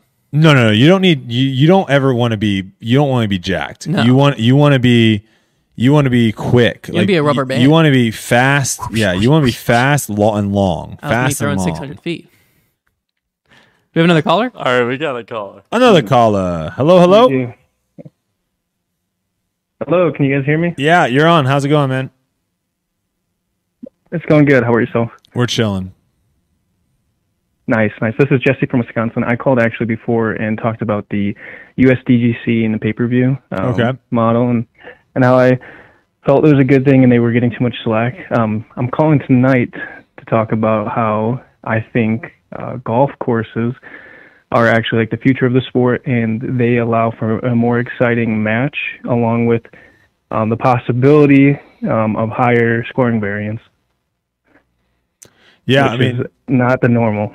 So yeah, I don't know. It's so funny because so many people hate the golf courses, but I'm wondering if that's just because we got so many. So we talked about this. There were so many like back to back that maybe people got bored of it. But the golf courses are the only courses that added difficulty in a way that really caused a lot of problems for people's approach shots and putting. Yep. In the woods, the only time that you really had people get bogged down with putting was like when there was a tree in the way, which is, most of the time they can just straddle out and like still send it, no problem. But with those bunkers around the greens and with the undulations with the hills and stuff, causing rollaways, causing you to have to really think about your angle of your disc coming in. That I view that as very similar to like controlling like the spin on your golf ball into a green. Yep. It is important, when you have hills and stuff, you now have to think about, okay, if I throw it this way and it comes in this way, it's going to hit and then, just start rolling down the hill. I can't do that. Or when you have a putt and you're like, if, you're 40 feet away and you're like, if this doesn't hit any part of the basket, it's going in the sand trap and now I'm 3-putting, right? Is the idea. Like, I just saw a lot of players that normally don't show any signs of like weaknesses in like very simple shots in the sense of like 200 feet, right? You just have a 200-foot shot, the basket's right there, go for it. You put a bunker short of that basket and all of a sudden like you're seeing them throwing it 40 feet past, you're seeing them throw it in the bunker, you're seeing them. I love that. And I just think there was too many in a row. Well, I think the difficulty that you have to worry about is golf courses, when poorly designed or sometimes they just don't allow for anything else, can quickly just become a hyzer fest where it's boring to watch. It can be boring to play where it's like, this hole, I just throw 2 hyzers and I'm parked for birdie. Next hole, it's a par 3, I can just throw a hyzer. Oh, this hole, sweet, switched it up, forehand hyzer. Okay, back here, hyzer. The woods at least provides like interesting shot shapes, but the most difficult part of the woods in my head as far as the future growth goes is coverage camera wise, coverage as far as signal goes for live coverage, and spectators. It's nearly impossible to get really good like if we had 10,000 people show up to Northwoods Black, they're just not watching the ground. There's no way. Right. I have a disc golf video coming out probably tomorrow maybe. And it's the one that I played in Kauai on the old abandoned golf course. And I'll be interested to get your take on it because, there are a couple holes where, you are throwing hyzers. But that's why I said a bad designed golf course is that. Yeah, because it's just open. This one, they did a really good job, I thought, of incorporating trees. So they would have like a tee pad where 10 feet to the right is all trees. So, there is a huge fairway, but it's like a dog leg to the right. And so, like, for you to actually throw a good shot, you actually need to throw, like, a turnover shot versus the hyzer. Or they would have, like, you set back to where there's, like, 2 trees in front of you, 20 feet in front, and you got to, like, those are double mandos or whatever, to where, like, you actually can't throw a hyzer through there. You have to throw a flat shot. So I think I agree with you. I think, obviously, if you have something where they're simply just, like, throwing, like, Goat Hill's kind of an example of a course a little bit where it is very much like tee pad to green, tee Yeah. pad to green, tee pad to green, and it follows the same flow of the golf course, then you do get a lot of those shots of where you're just throwing in a wide open field essentially somewhere. But I think that's where you have to kind of get creative, get off the fairways, play in some of the tree lines and go that route. So yeah, we'll see, Right. man. That's where- I think, like I said, I think you're spot on when you said it shows more scoring separation. And I think it also shows more scoring separation with, without like the luck factory, I guess you can say, right? Because when you do get in the woods, there is a lot of like, oh, that kick just cost, like two people could throw bad shots, right? And one's actually a little bit worse. And so because it's a little bit worse, it like misses the first tree completely and gets a better result. Right. You don't see really that happening out on those type of golf course holes. If you miss, if you airball a putt, you can't be like, oh, I got so unlucky that it went in the bunker. It's like, no, you airballed it. It is what it is. So yeah. Right. All right. Appreciate I that. just want to touch on a couple things. Oh. If that's okay, real quick. Yeah, go for it. I think like a lot of the people like myself, like our mid 900s, we would feel normally that the wooded courses would be more difficult because we're not as consistent as the pros. And so, getting off the tee, within 50 feet of the tee box, hitting a tree may be more common for us. Whereas I feel like when you're watching the pros, if they do end up messing up bad and they get a bad kick into the woods, and I'm talking like the top 20 guys where you're really going to see them on coverage, you're going to be watching them more than anyone else. You're going to notice that they have the ability to like scramble. Maybe they're only 150 feet away from the basket at that point, whatever it is. And so they are saving par in most cases like this. But on golf courses, I think you are able to challenge people kind of like you said with, what course was it? Was it in Oregon? That was the best one. It was the Portland Open. Yeah. So I would love to see where they do like a combination of the Oregon course and like how they did Utah, where was it hole 1 in Utah? Is a par 4. The basket was right on top of a hill on like the back end of it. And I think a lot of people birdied it, but there's so many, I mean, they can do a lot more than, okay, you have it at this hill. I would like to see them, maybe, it's hard to say, but I don't want OB directly next to the basket because what I don't want to see is, okay, you went OB, now you have a par putt from 8 feet away, right? Because that's how you make it so that, okay, well, we guarantee they get a stroke if they miss, but at the same time, their comeback is not that difficult. So I think there's ways to challenge it. You guys had a caller talk about, like, okay, what if you had, like, the grass really short, and he was describing a hole where you wanted the disc to flare skip right or left. I don't know if you remember that call last time, but I think there's ways where, and this would have to be determined by the pros, like, what if you had, normally on a golf green, the putting green is like super short, right? What if you did the inverse and it's 3-inch tall grass and it's only 25 feet from the basket, and then after that is like what is normally a golf green, this super hard flat grass, skips and away if the pro doesn't land within that target zone, they're going to get movement on that grass, but it's not OB because what you'd want to happen is you'd want it to move further away from the basket before going OB. So they're not, having a 25-footer for par. They're now having, okay, well, you didn't land in the desired zone. Your disc skipped, and now you're OB 40 feet away. So I just think, like, our golf courses have that ability. Yeah, I mean, I think we are in the infancy of course design. Kind of what you were mentioning will be difficult to accomplish on a golf course that's still operational because most golf courses are not going to want to change the length of the greens or anything like that, like length of the grass to affect the golf play there. But we are in the infancy of course design. I don't think we've even crested any sort of hill of where it could go, which is exciting. And I think over the next 5-10 years, I think you're going to start seeing a lot of trial and error. Hey, does this work? Does this work? Does this work? See what sticks, and then we go from there. So it'll be interesting to see what happens, what people come up with, and we'll go from there. Perfect. Well, you guys have a good night. All right, man. Take it easy. Yeah, no course that is operational is going to want to change. That's going to allow a change grass. Eventually, people are going to be able to like buy and fully operate and maintain a disc golf course based on the pay-to-play aspect of that disc golf course. Yeah. And then or you just buy do whatever they want. You buy an abandoned course. Abandoned golf course. Buy an abandoned golf course, and then you do whatever you want. Yeah. Hello? Hello? What's up, man? You're on. Oh my gosh, how's it going? You made it. Welcome. Holy cow, it's nice to hear from you guys. It's good to see you. So I've got a question. There was this guy at my local league, and he was doing really, really well, and he actually ended up taking a few years off, and now he is transitioned to a female, and he has recently been going over and beating all of our females by like 10, 20, 30 strokes in the tournaments, and I just wonder if you guys have any opinions on, transgenders in sports and maybe the males coming over and dominating the females.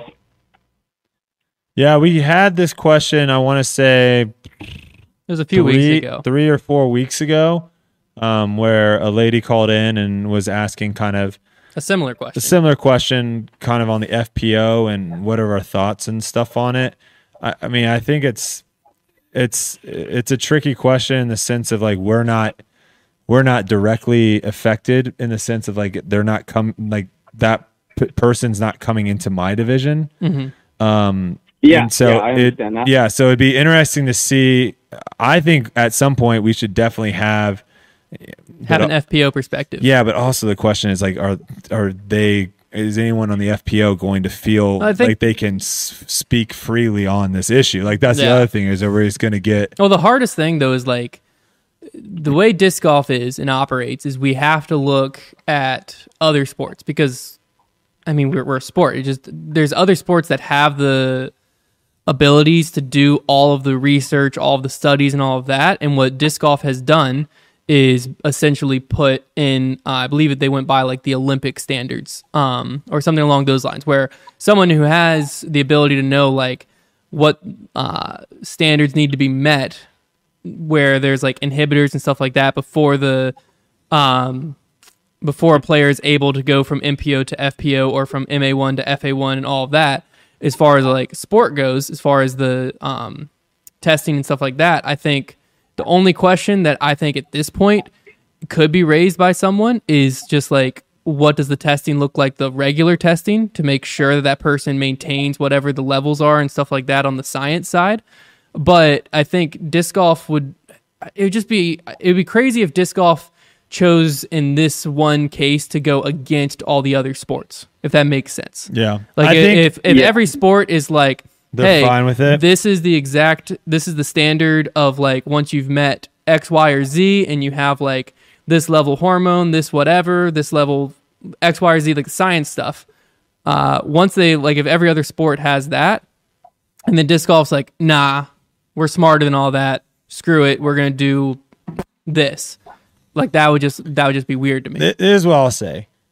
Divisions. Yeah, that's a bit of a risk if they were to do that. For sure. Divisions are created so people can be competitive in their division, right? That's the whole reason why divisions exist, right? There's a reason why there's Pee Wee football, there's U16 leagues, there's whatever, all these different age, and those are the two main one is ages and gender, right? Those are the two divisions. Yeah. Okay, so can I pause you for a second? So going back to the person in my league, like I said, they were in the MPO playing and doing somewhat well and ended up transitioning and now are playing in FPO. Yeah. So do you think that they should continue to play in MPO because their FPO scores are pretty much almost exactly reminiscent of their MPO scores?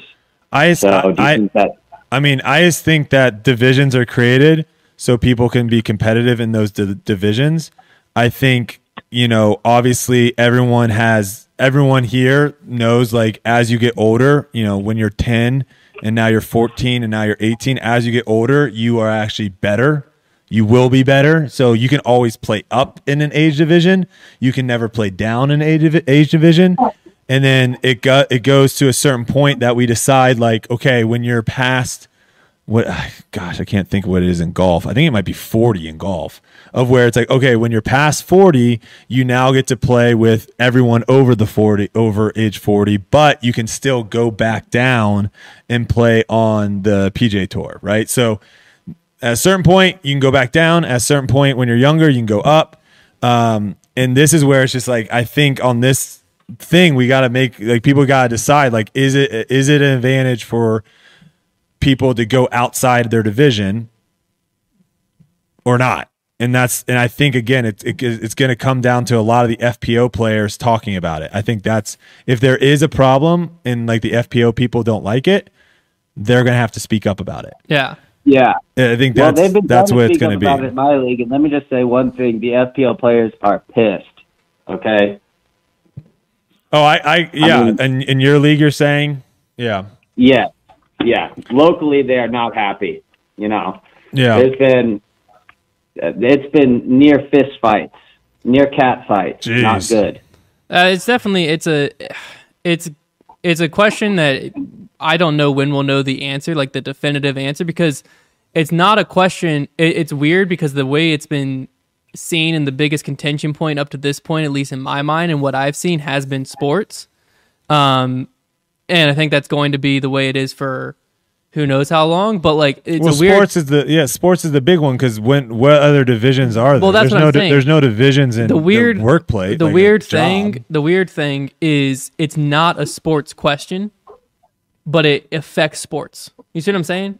Because like the question, the question that people are using to answer it is MPO and FPO mixed and female. But it is a sports question though, because that's but you why see what I'm saying, of like that's the why question, you can't take steroids and stuff like that, because they've decided that, you know, me and you are on equal playing fields. Yeah. If you take steroids, you are now not on an equal playing field anymore. So I guess that's where the science just has like to that's divide. where that's. I mean, it is what it is. But all right, I think that's all we got on that topic for now. But we do appreciate you calling in.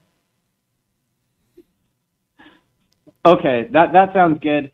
I'm seeing a lot of comments though in the chat saying like there should be a she-male division. What do you guys think about that? No, I don't think we're. Yeah, I don't. think that's the worst. I don't think that's a terrible idea. I don't think we're gonna go into that. I agree. All right, take care, man. Have a nice night. You too. Sounds good. Love you guys. We'll see you later. All right, have a good one. Bye. Yeah, I mean, I think it's in the news. It's going to get talked about. I think it's not going to go anywhere. I know some people in the chat are like, "You've already talked about this. Stop talking about this." It's not going to go anywhere until like like you said, there hasn't really been a definitive like. Yeah, what I want to know is what comment section was that guy reading? I think he just wanted to say that. Yeah, I think he just made that up. I guess that's a risk with live callers. People can fly off. They can just say whatever. Yeah. But that is someone coming from. Some people were saying he was trolling. I don't think he was trolling. I think. Well, that's whether he was trolling or not. That is a legitimate question. The last thing be asked. Yeah, the last thing he might have been trolling. If he would have let off with that, that's a Julius Caesar immediately. Yeah, Julius Caesar. Yeah, but Julius Caesar, man. But you hear a lot of these kind of situations that people are. There isn't necessarily like a right or wrong answer. Like there's not right or wrong, but there's people, even now people on one side as the other, right? A lot of people will go to stuff that is, what is it called when you like talk about something that's happened to you? Like personal bias, personal opinion? No, there's a word for that. When you say something that someone will say like, well, that's just what happens to you. That's not the grand scheme of things. There's a certain word. Someone in the chat knows what I'm talking about. But firsthand knowledge, kind of like that. Yeah, it's somewhere along those lines. But it clearly, like that guy was in a situation where he probably has some friends, or that's right there. Anecdotal evidence. That's it. Thank you, Eric. Boom. I think you're going to get a lot of stories like that. You're going to get a lot of people saying, "Hey, in my situation, the women are pissed," and then you might get someone completely on a different side of the spectrum, different side of the world, say, "Hey, we have a league over here, and there's no problem. There's no problem at all." He kept saying league. If it wasn't a PDGA sanctioned league, the question would more so be like, was a person abiding by PDGA standards? Oh, I see. Yeah, you see what I'm saying? To where like, is it a problem in that league just because like the director of the league is just like, I don't know, and the person hasn't met the PDGA standards, and that's why there's whatever advantage he's claiming is there?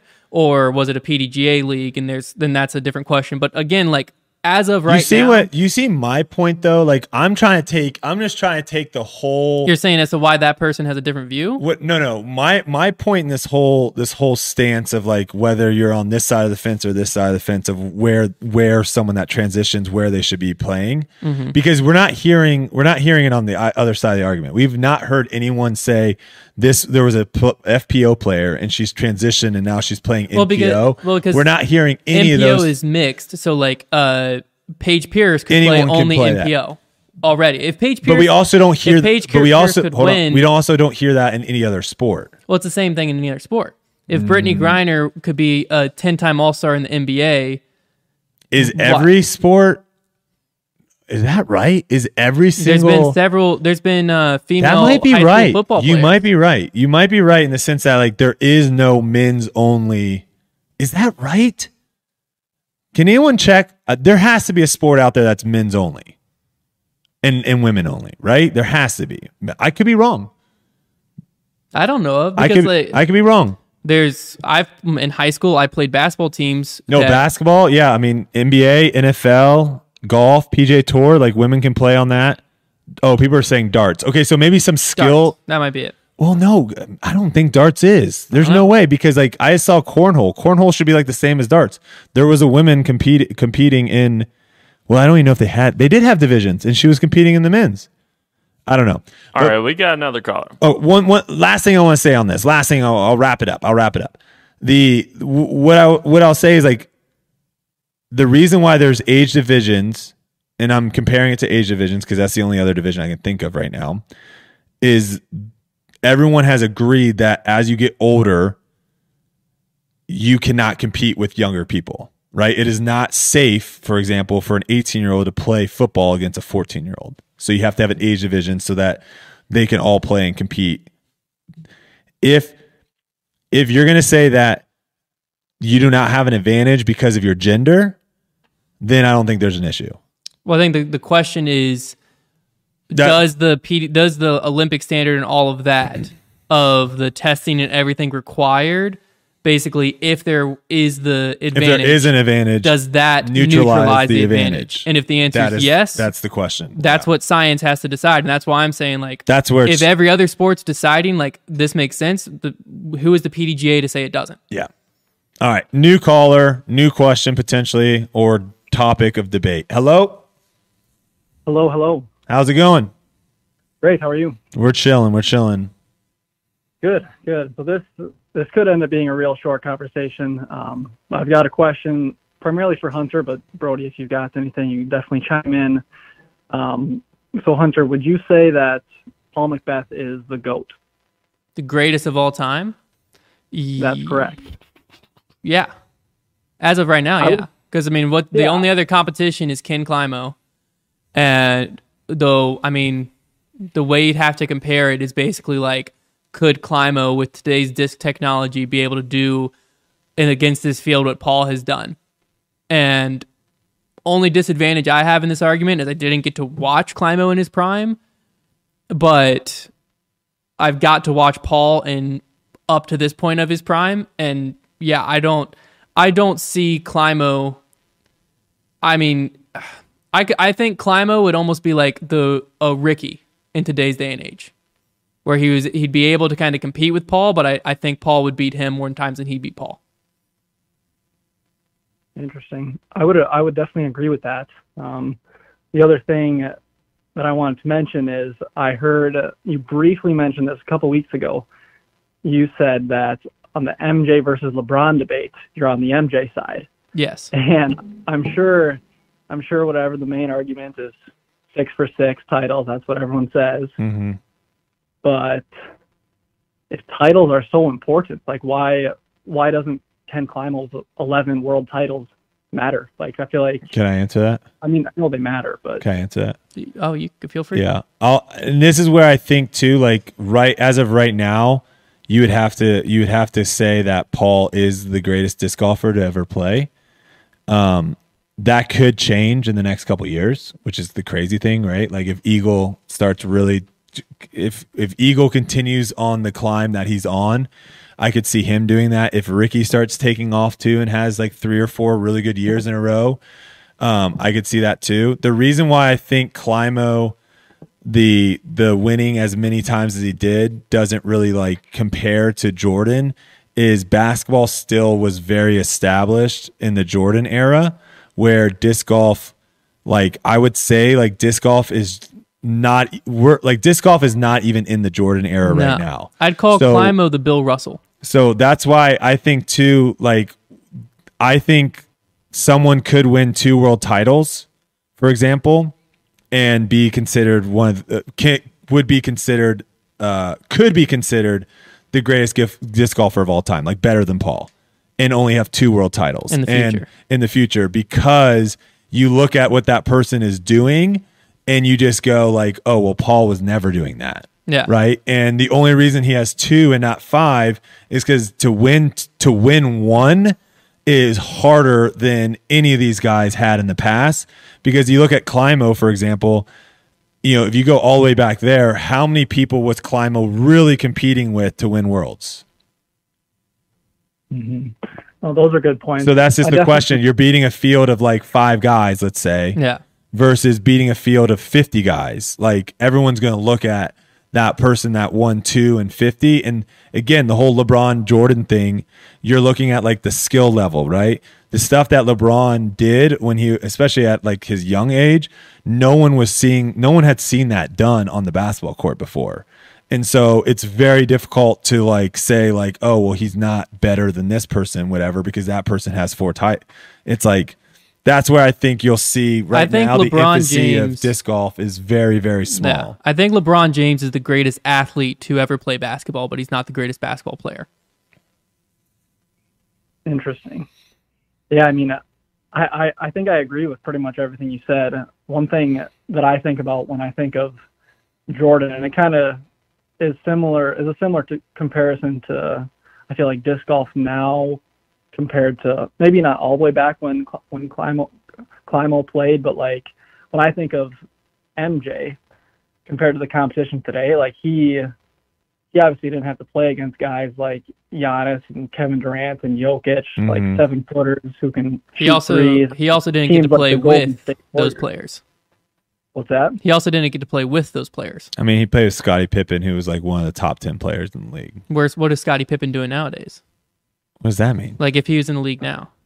No, I'm just saying he played. You got to play with the people that you have. Like he played with one of the top 10 players in the league. But that's what I'm saying is LeBron played with, like you can't just say because the league got better, that makes Michael Jordan's game worse.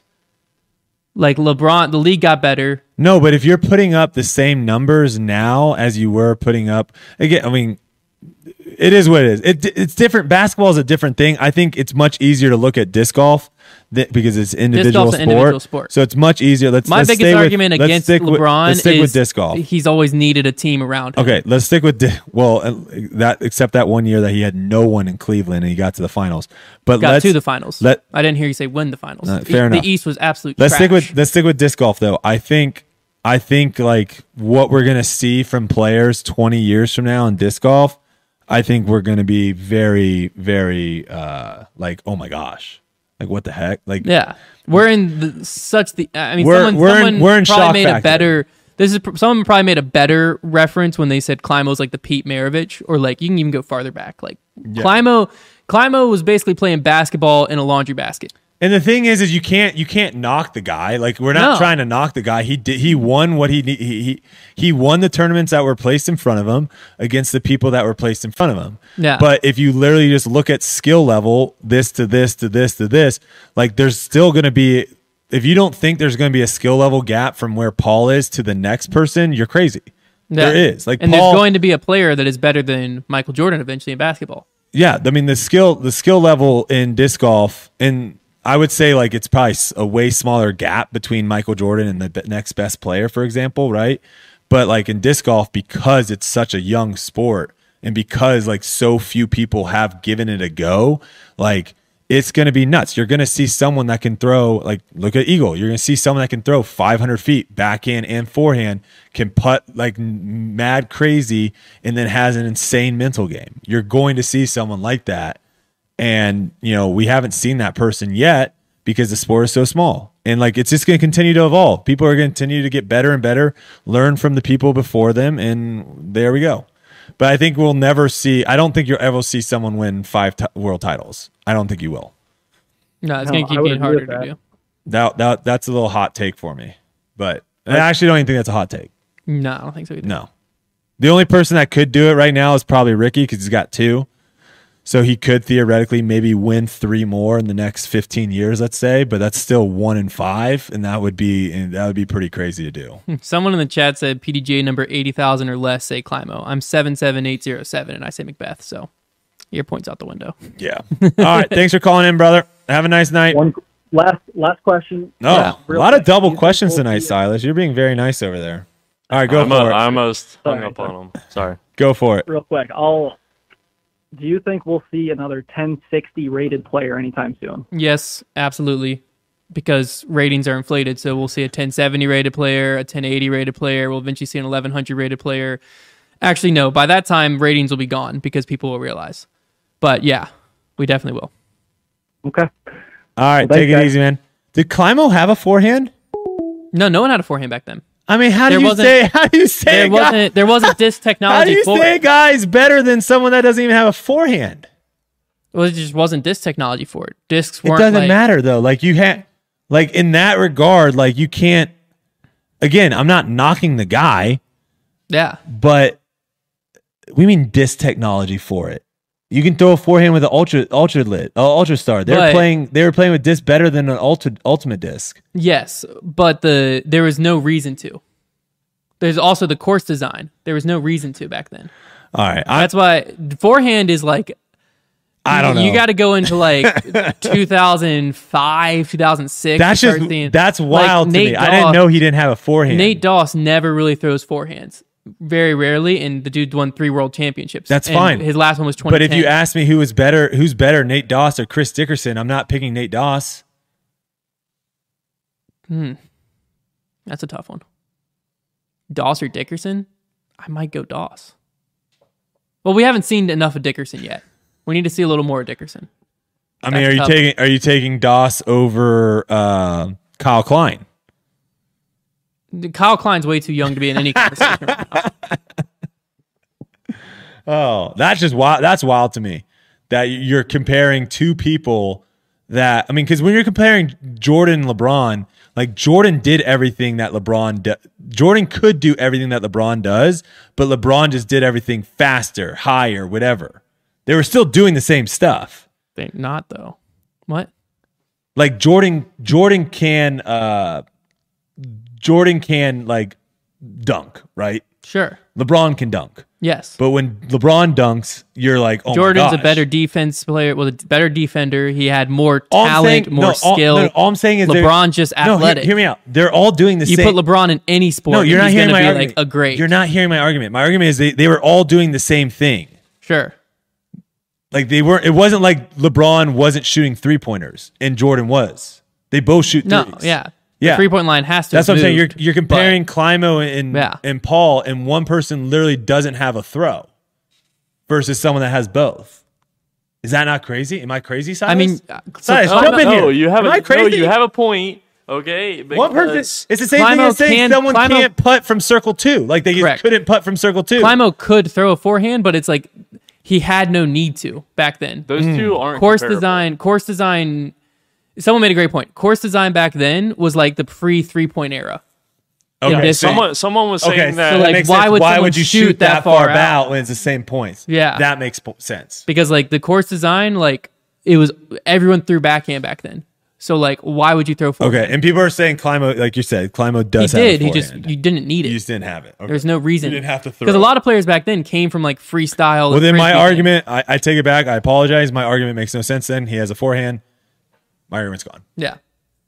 Cancel my argument. One more call, Silas. Canceled. One more All right, here we go. My deepest apologies. Hello? Hello? You're on. What's up? Hello? Hey, how you doing, guys? First off, I'd like to say, Brody, I'd take you every time over any disc golfer. Oh, let's go. Secondly, let's go. I'm Zach. I'm from LA. I'm calling about the PDGA Tour card. Okay.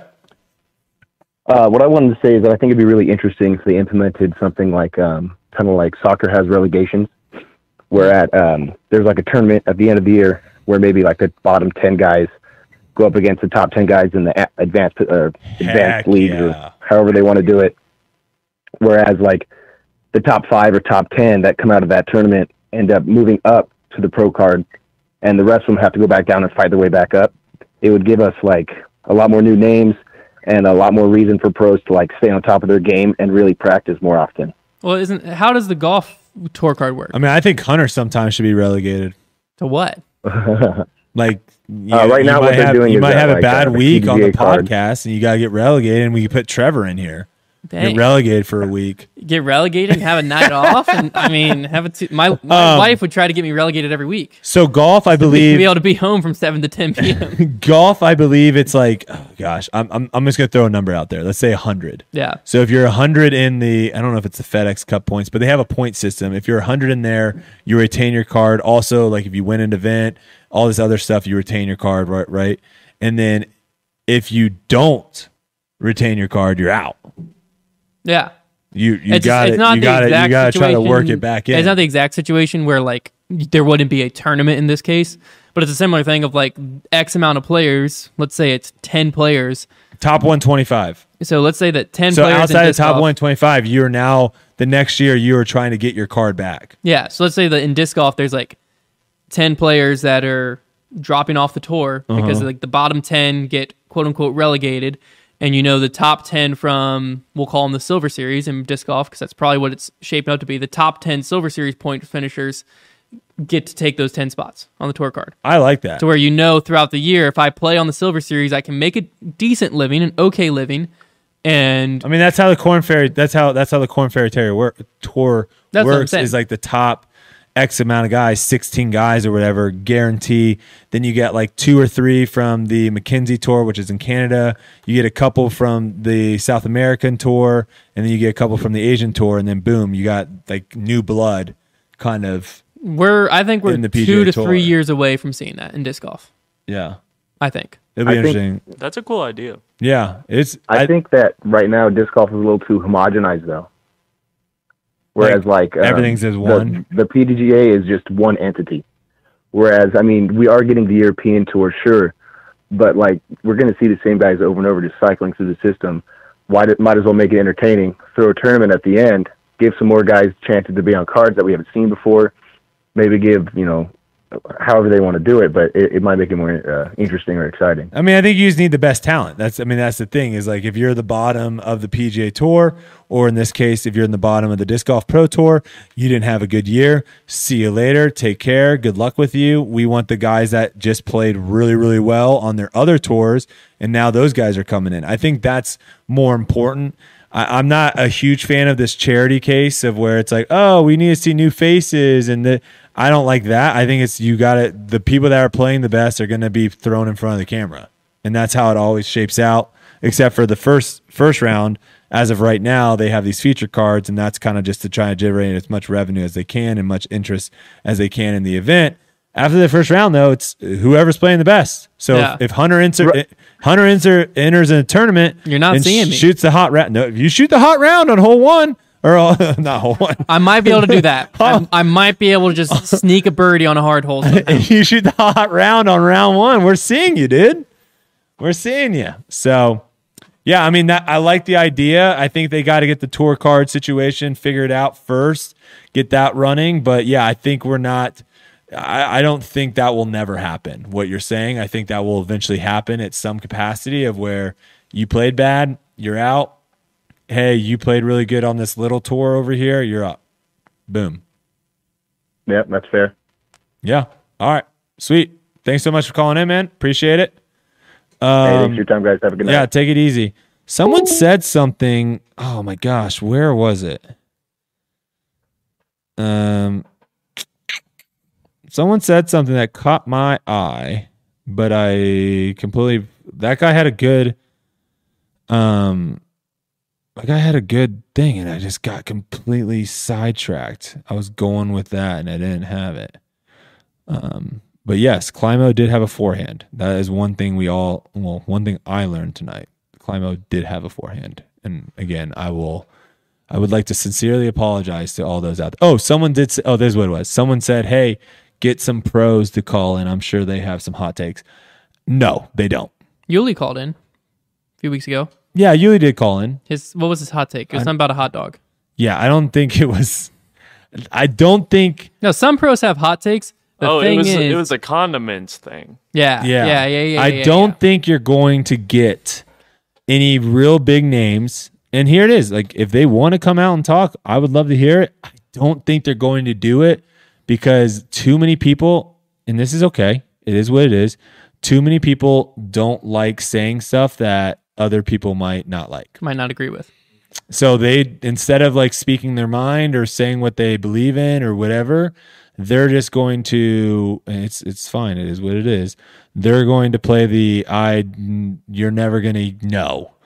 And so if I really like this person, I'm just always assuming that they're on my side with everything I think because they never say anything. But that's why I don't even think, trust me, my DMs are wide open for if any pro wants to hit me up and say, hey, I would love to call in and talk.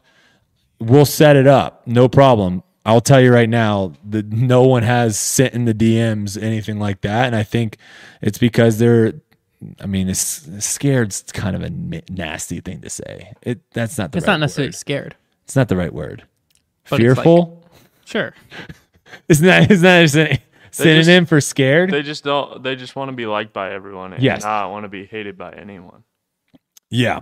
I think... Well, it's because disc golf as a sport isn't big enough that if you tick off half the people in the disc golf... Then you're a nobody. Your career is going to be hard to do because who's buying your disc? Yeah. Well, also, I think, too, it's even like multiplied now with the whole cancel culture situation, right? To a certain degree, yeah. So, like, people see, like, if they say one thing and then all of a sudden everyone attacks them. But, you got to have, I'll say this, it will be a lot nicer. No pros are watching this. That is not true. That's just not even. That's definitely not true. Someone, I will tell you this. Well, someone said if you turn the foundation logo 45. This is completely off topic. I'm ADD. If you turn the foundation logo 45 degrees to the right, it makes an F. Is that intentional? Yes, Tyler, and thank you for noticing. I will say one thing about a lot of athletes. This isn't just disc golf. A lot of athletes love reading and hearing stuff about them. Yeah, they love it. So the fact that you can believe what you want. But yeah, I just don't think people are going to call in. It is what it is. It's fine. I will say one thing that shocked me at USDGC is, I guess it shouldn't have shocked me, but it did. Trevor and I both, and Connor actually, got recognized probably 3-1. No, not that side. Not that side. We got 3-1 for the podcast for Grip Locked over our YouTube videos. Oh, from pros. Well, pros there was more pros that stopped and said oh, love the podcast. Even some old heads in the sport. Oh yeah. That I would have thought would have hated us were I love what you guys are saying on the podcast. And I was it validated to a certain degree. It made me feel good. I'm not gonna lie to you. Let's talk about this because this is interesting. Disc golf is 50% now social marketing. I'm curious. Is he talking more on the pro side where pros now you go to their Instagram accounts and stuff and it's just every post is buy this disc. This is a sick disc. Buy this. Isn't the world about 50% social marketing? No. There's something to think about. No, I'm just saying. I'm wondering. I'm wondering if, obviously, if it's a company, then yeah. Their whole job is to market on social media. But if you look at other athletes in other sports, most of their posts are not about go buy this, go buy this, go buy this. But I think in disc golf, pros are having to do that so much because that's the only way they can make money. Yeah. Right? They're not making enough money. I don't know. But I think, I don't know. Do you see has it changed a lot? Because I feel like when I first came in the sport, I didn't really see that many pros doing stuff on social media, and now it's like everyone's doing everything. It's definitely changed over It's like a wild over west the years. out there. Because I remember like back in the day when Kona was like just starting to tour and make a name. The reason she was making a name was she was like one of the only people who were like touring or trying to be a pro, because she wasn't quite a pro at this point, that were like very active on social media. And so like if you wanted disc golf content, it just didn't really exist, because Jomez was only doing coverage back then. Terry and the disc golf guy, like Smashbox existed, but like if you didn't want interview content, like you wanted just like right now, if you type in disc golf, like you're gonna find us doing tons of challenge videos. Simon, Yuli, Jomez, Ezra, Tristan Tanner. You're going to find all kinds of people doing challenge videos and just like disc golf content galore. 2015, you're going to find In the Bags and coverage. And like you're going to find some like disc reviews, like the Disc Golf Weekly, who now works for DD. He used to have a lot of stuff. The Disc Golf Nerd still's around. Some of like OG's disc golf media people. But that's what existed, was disc golf reviews, some form tips that were like filmed at clinics, In the Bags, and that was it. But now there's so much stuff out there. If pros though were making more money, you wouldn't see as much of the. Look at the pros that are doing the best. Like no, I'm saying you have to push. You have to push yourself right now. No, what I'm saying, like for instance, is that what you're saying? Like Paige doesn't have a very, unless I'm missing it, doesn't have a super active like YouTube channel and stuff like that. And the stuff that she posts and pushes on her Instagram is like stuff that's like Discraft's dropping and doing for her. You don't see Paul posting, hey, I just got this run of PM discs in, I need to sell it. You know what I mean? You see Ricky do it some, but that's just, Ricky's a hustler. Like Ricky, he's always done that stuff. But like, you see what I'm saying? You don't see Eagle getting me like, hey, this is you see him being like, Discmania told me to push this disc, but you don't see I him wasn't saying that. I was just saying like Eagle will jump on sometimes and do like an hour live stream on Instagram. That's just for fun. No, I'm not saying that. I'm just saying I think what I thought the player was talking about was like there's a number of players that have their own custom stamp disc and have to sell them, and like that's all you're gonna see for like 2 weeks straight. Because like if I don't sell out of these discs myself, I'm pushing them, I'm doing everything. If I don't sell out of them, then, this is my month's salary here. I need to sell these. Yeah. Whereas like you don't see that from the top players, because the top players do social media if it's fun and they want to do social media. I also think too, like there's a lot more media requirements in other sports right now for like top players. Does that make sense?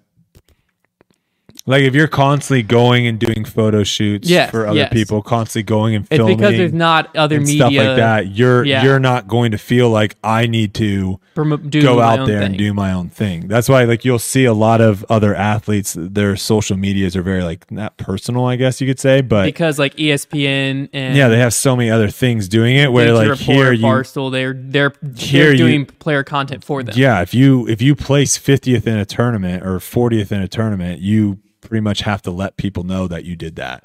No one's going to be really talking about it. I don't know where that even came from. Not either. Boom. It is what it is. Let's wrap it up. Someone was saying Brody was already sponsored by Discraft and was an easy sign up when he moved to Discraft. I actually was never sponsored by Discraft. Some people thought that. A lot of people thought just because I played Ultimate, I was sponsored by Discraft. I don't think Discraft, I could be wrong, but I don't think Discraft has ever sponsored an Ultimate Frisbee player. Well, mainly because you're the like official disc of the league. It's the official disc of the league, so yeah, everyone has. It's like Spalding's not putting their name on players. They might have what's the point? Yeah, because they might have a player in commercials, and I'm sure Discraft has had Ultimate players. If there's an Ultimate commercial, I don't know if there is. They're also like top head and shoulders over everyone in their market. They don't like really need to market an Ultimate because they have so many other people.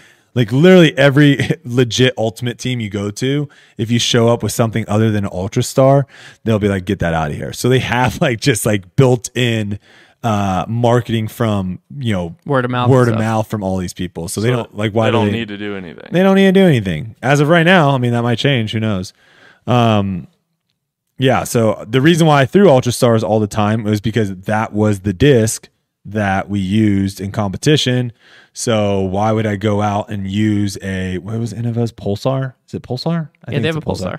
Yeah. Why would I go out and do a video using a Pulsar or like a Daredevil, something that flies differently than the disc that I'm already using? So that's why I always use Ultra Stars.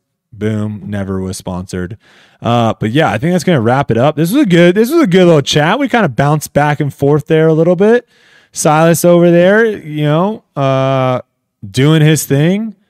I felt like it was a good podcast, but at the same time, like, I'm not gonna lie, guys, I just got done with this workout and I don't know, maybe it wasn't as good as I thought it was. Why? What do you mean? I'm not all here right now. Well, that means a great workout. They took it all out of you. Yeah. No, that's what I'm saying. Like, maybe the podcast wasn't as good as we were supposed to. We were supposed to go to La Coretta after our workout, and me and Kelsey looked at each other, and I said, "If you take me there right now, I will." I got La Coretta. Man, La Coretta sounds so good. Yeah. I got to be up in 6 hours. I was like, to be able to get to the gym to meet Trevor. This is also one of the reasons why I was thinking about, like, do we change the time? Let us know. No, I mean, we can. Well, I just want to let people know. See, like, Hunter, if the tell time. people how the gym game's going, man. That's a Bogey Row banner topic, man. We'll talk about that tomorrow. All right. I think that's all we got. Unfortunately, no one from the Instagram. I was really hoping someone from Instagram, because people get real salty when the Disc Golf Pro Tour posts anything about me, and I love it.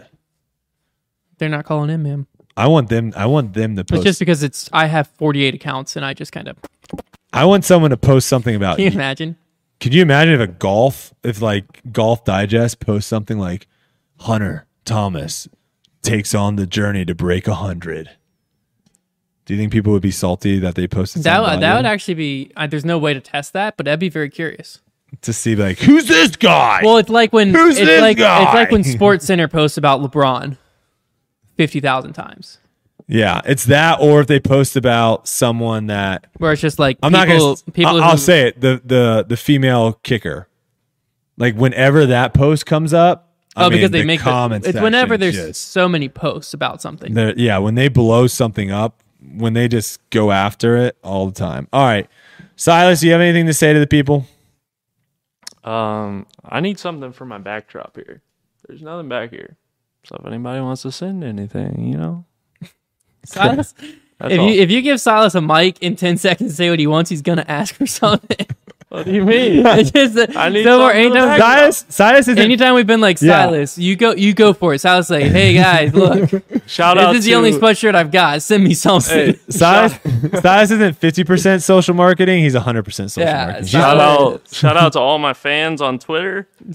I make sure to stay active. How many followers you got on Twitter? I got 80. Hey, if you're listening to this right now, go over here. Shout out your Twitter. Let's see if we can get you to 100 after this episode. FDG_Silas. FDG_Silas. Let's get the man to 100. Silas, when do you think your next video appearance is? Because I do have to say, like, he stole the show. It was electric. You stole the show. That putt on 9. You stole you stole the show on the last one. Is your next one going to be potentially you playing one hole of golf? I would love to play. All right. I would love to play golf. I've never played. Never picked up a golf club in my life. See, when you said like I've never played, I'm like, that's not crazy. But when you said I've never swung a club, that's wild to me. That you've never once was like invited to Top Golf. I don't know Top Golf around here. Yeah, that's also a very recent thing. Top Golf. Okay, well, that's true. But like you never like once experienced it. I'm trying to think if there's a sport that I've never once attempted. If I went through, like, think of an obscure sport, because golf is not obscure. But like, think of an obscure sport. The only time I've ever done anything with lacrosse is yes. You play cricket. Yes, you played cricket. Yes. Only time I've ever done anything with lacrosse was the all sports battles. I've done lacrosse too. I'm just saying, like, there's some sports that like. Give me another one. Curling. Yes. What? Yeah, in Minnesota, I think, or Wisconsin. Yeah, I fell on my butt. Wow. Synchronized skating.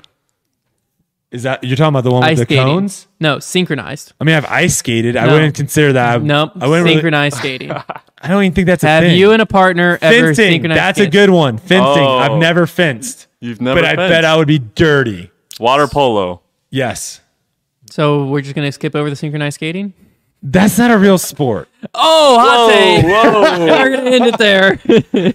Okay, this is why, Silas. This is your job between now and the next podcast: Yeah, is what's my to job? find the nearest fencing academy.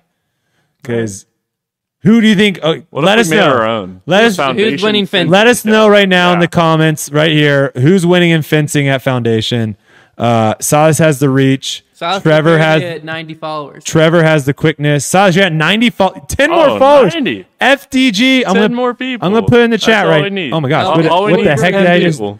the heck did I just do? Oh my gosh, I did it again. Can I not chat? There you go. Oh, there we go. Okay. FDG oh, it said just fog.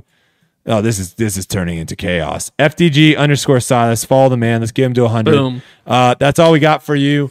Next week, we'll all be here. We'll be here. Another show. Will we be in a new studio? We won't have it? Not yet. What are we doing? Soon. Not yet. I mean, it took us Hey, 2 really months quick, for Silas to get a If camera. you pick up a Oh, Windline yeah. Shout apparel that out. item, Shout that out. which is the sweatshirt I'm wearing, Oh, I have Windbreaker, Trevor or Silas is wearing a sweatshirt, Dark Horse beanie, anything like that, and you also add a disc to your cart, you get 50% off that disc from now till Christmas Eve. Treat yourself this Christmas. Treat Go ahead. yourself. All right. Don't feel bad. Do it. Have a good one out there. All you people that didn't call in and are just sitting back behind your keyboards, enjoy it. Enjoy it. We're here every Tuesday night, 8 p.m., ready for your calls. And if you're getting salty and you want to get in, we'll do this too. I will now open my DMs. So if you really, really disagree, I will open my DMs to where if you want to call in, shoot me a DM, give me your number, and we will call you into the show. That's how we're ending it.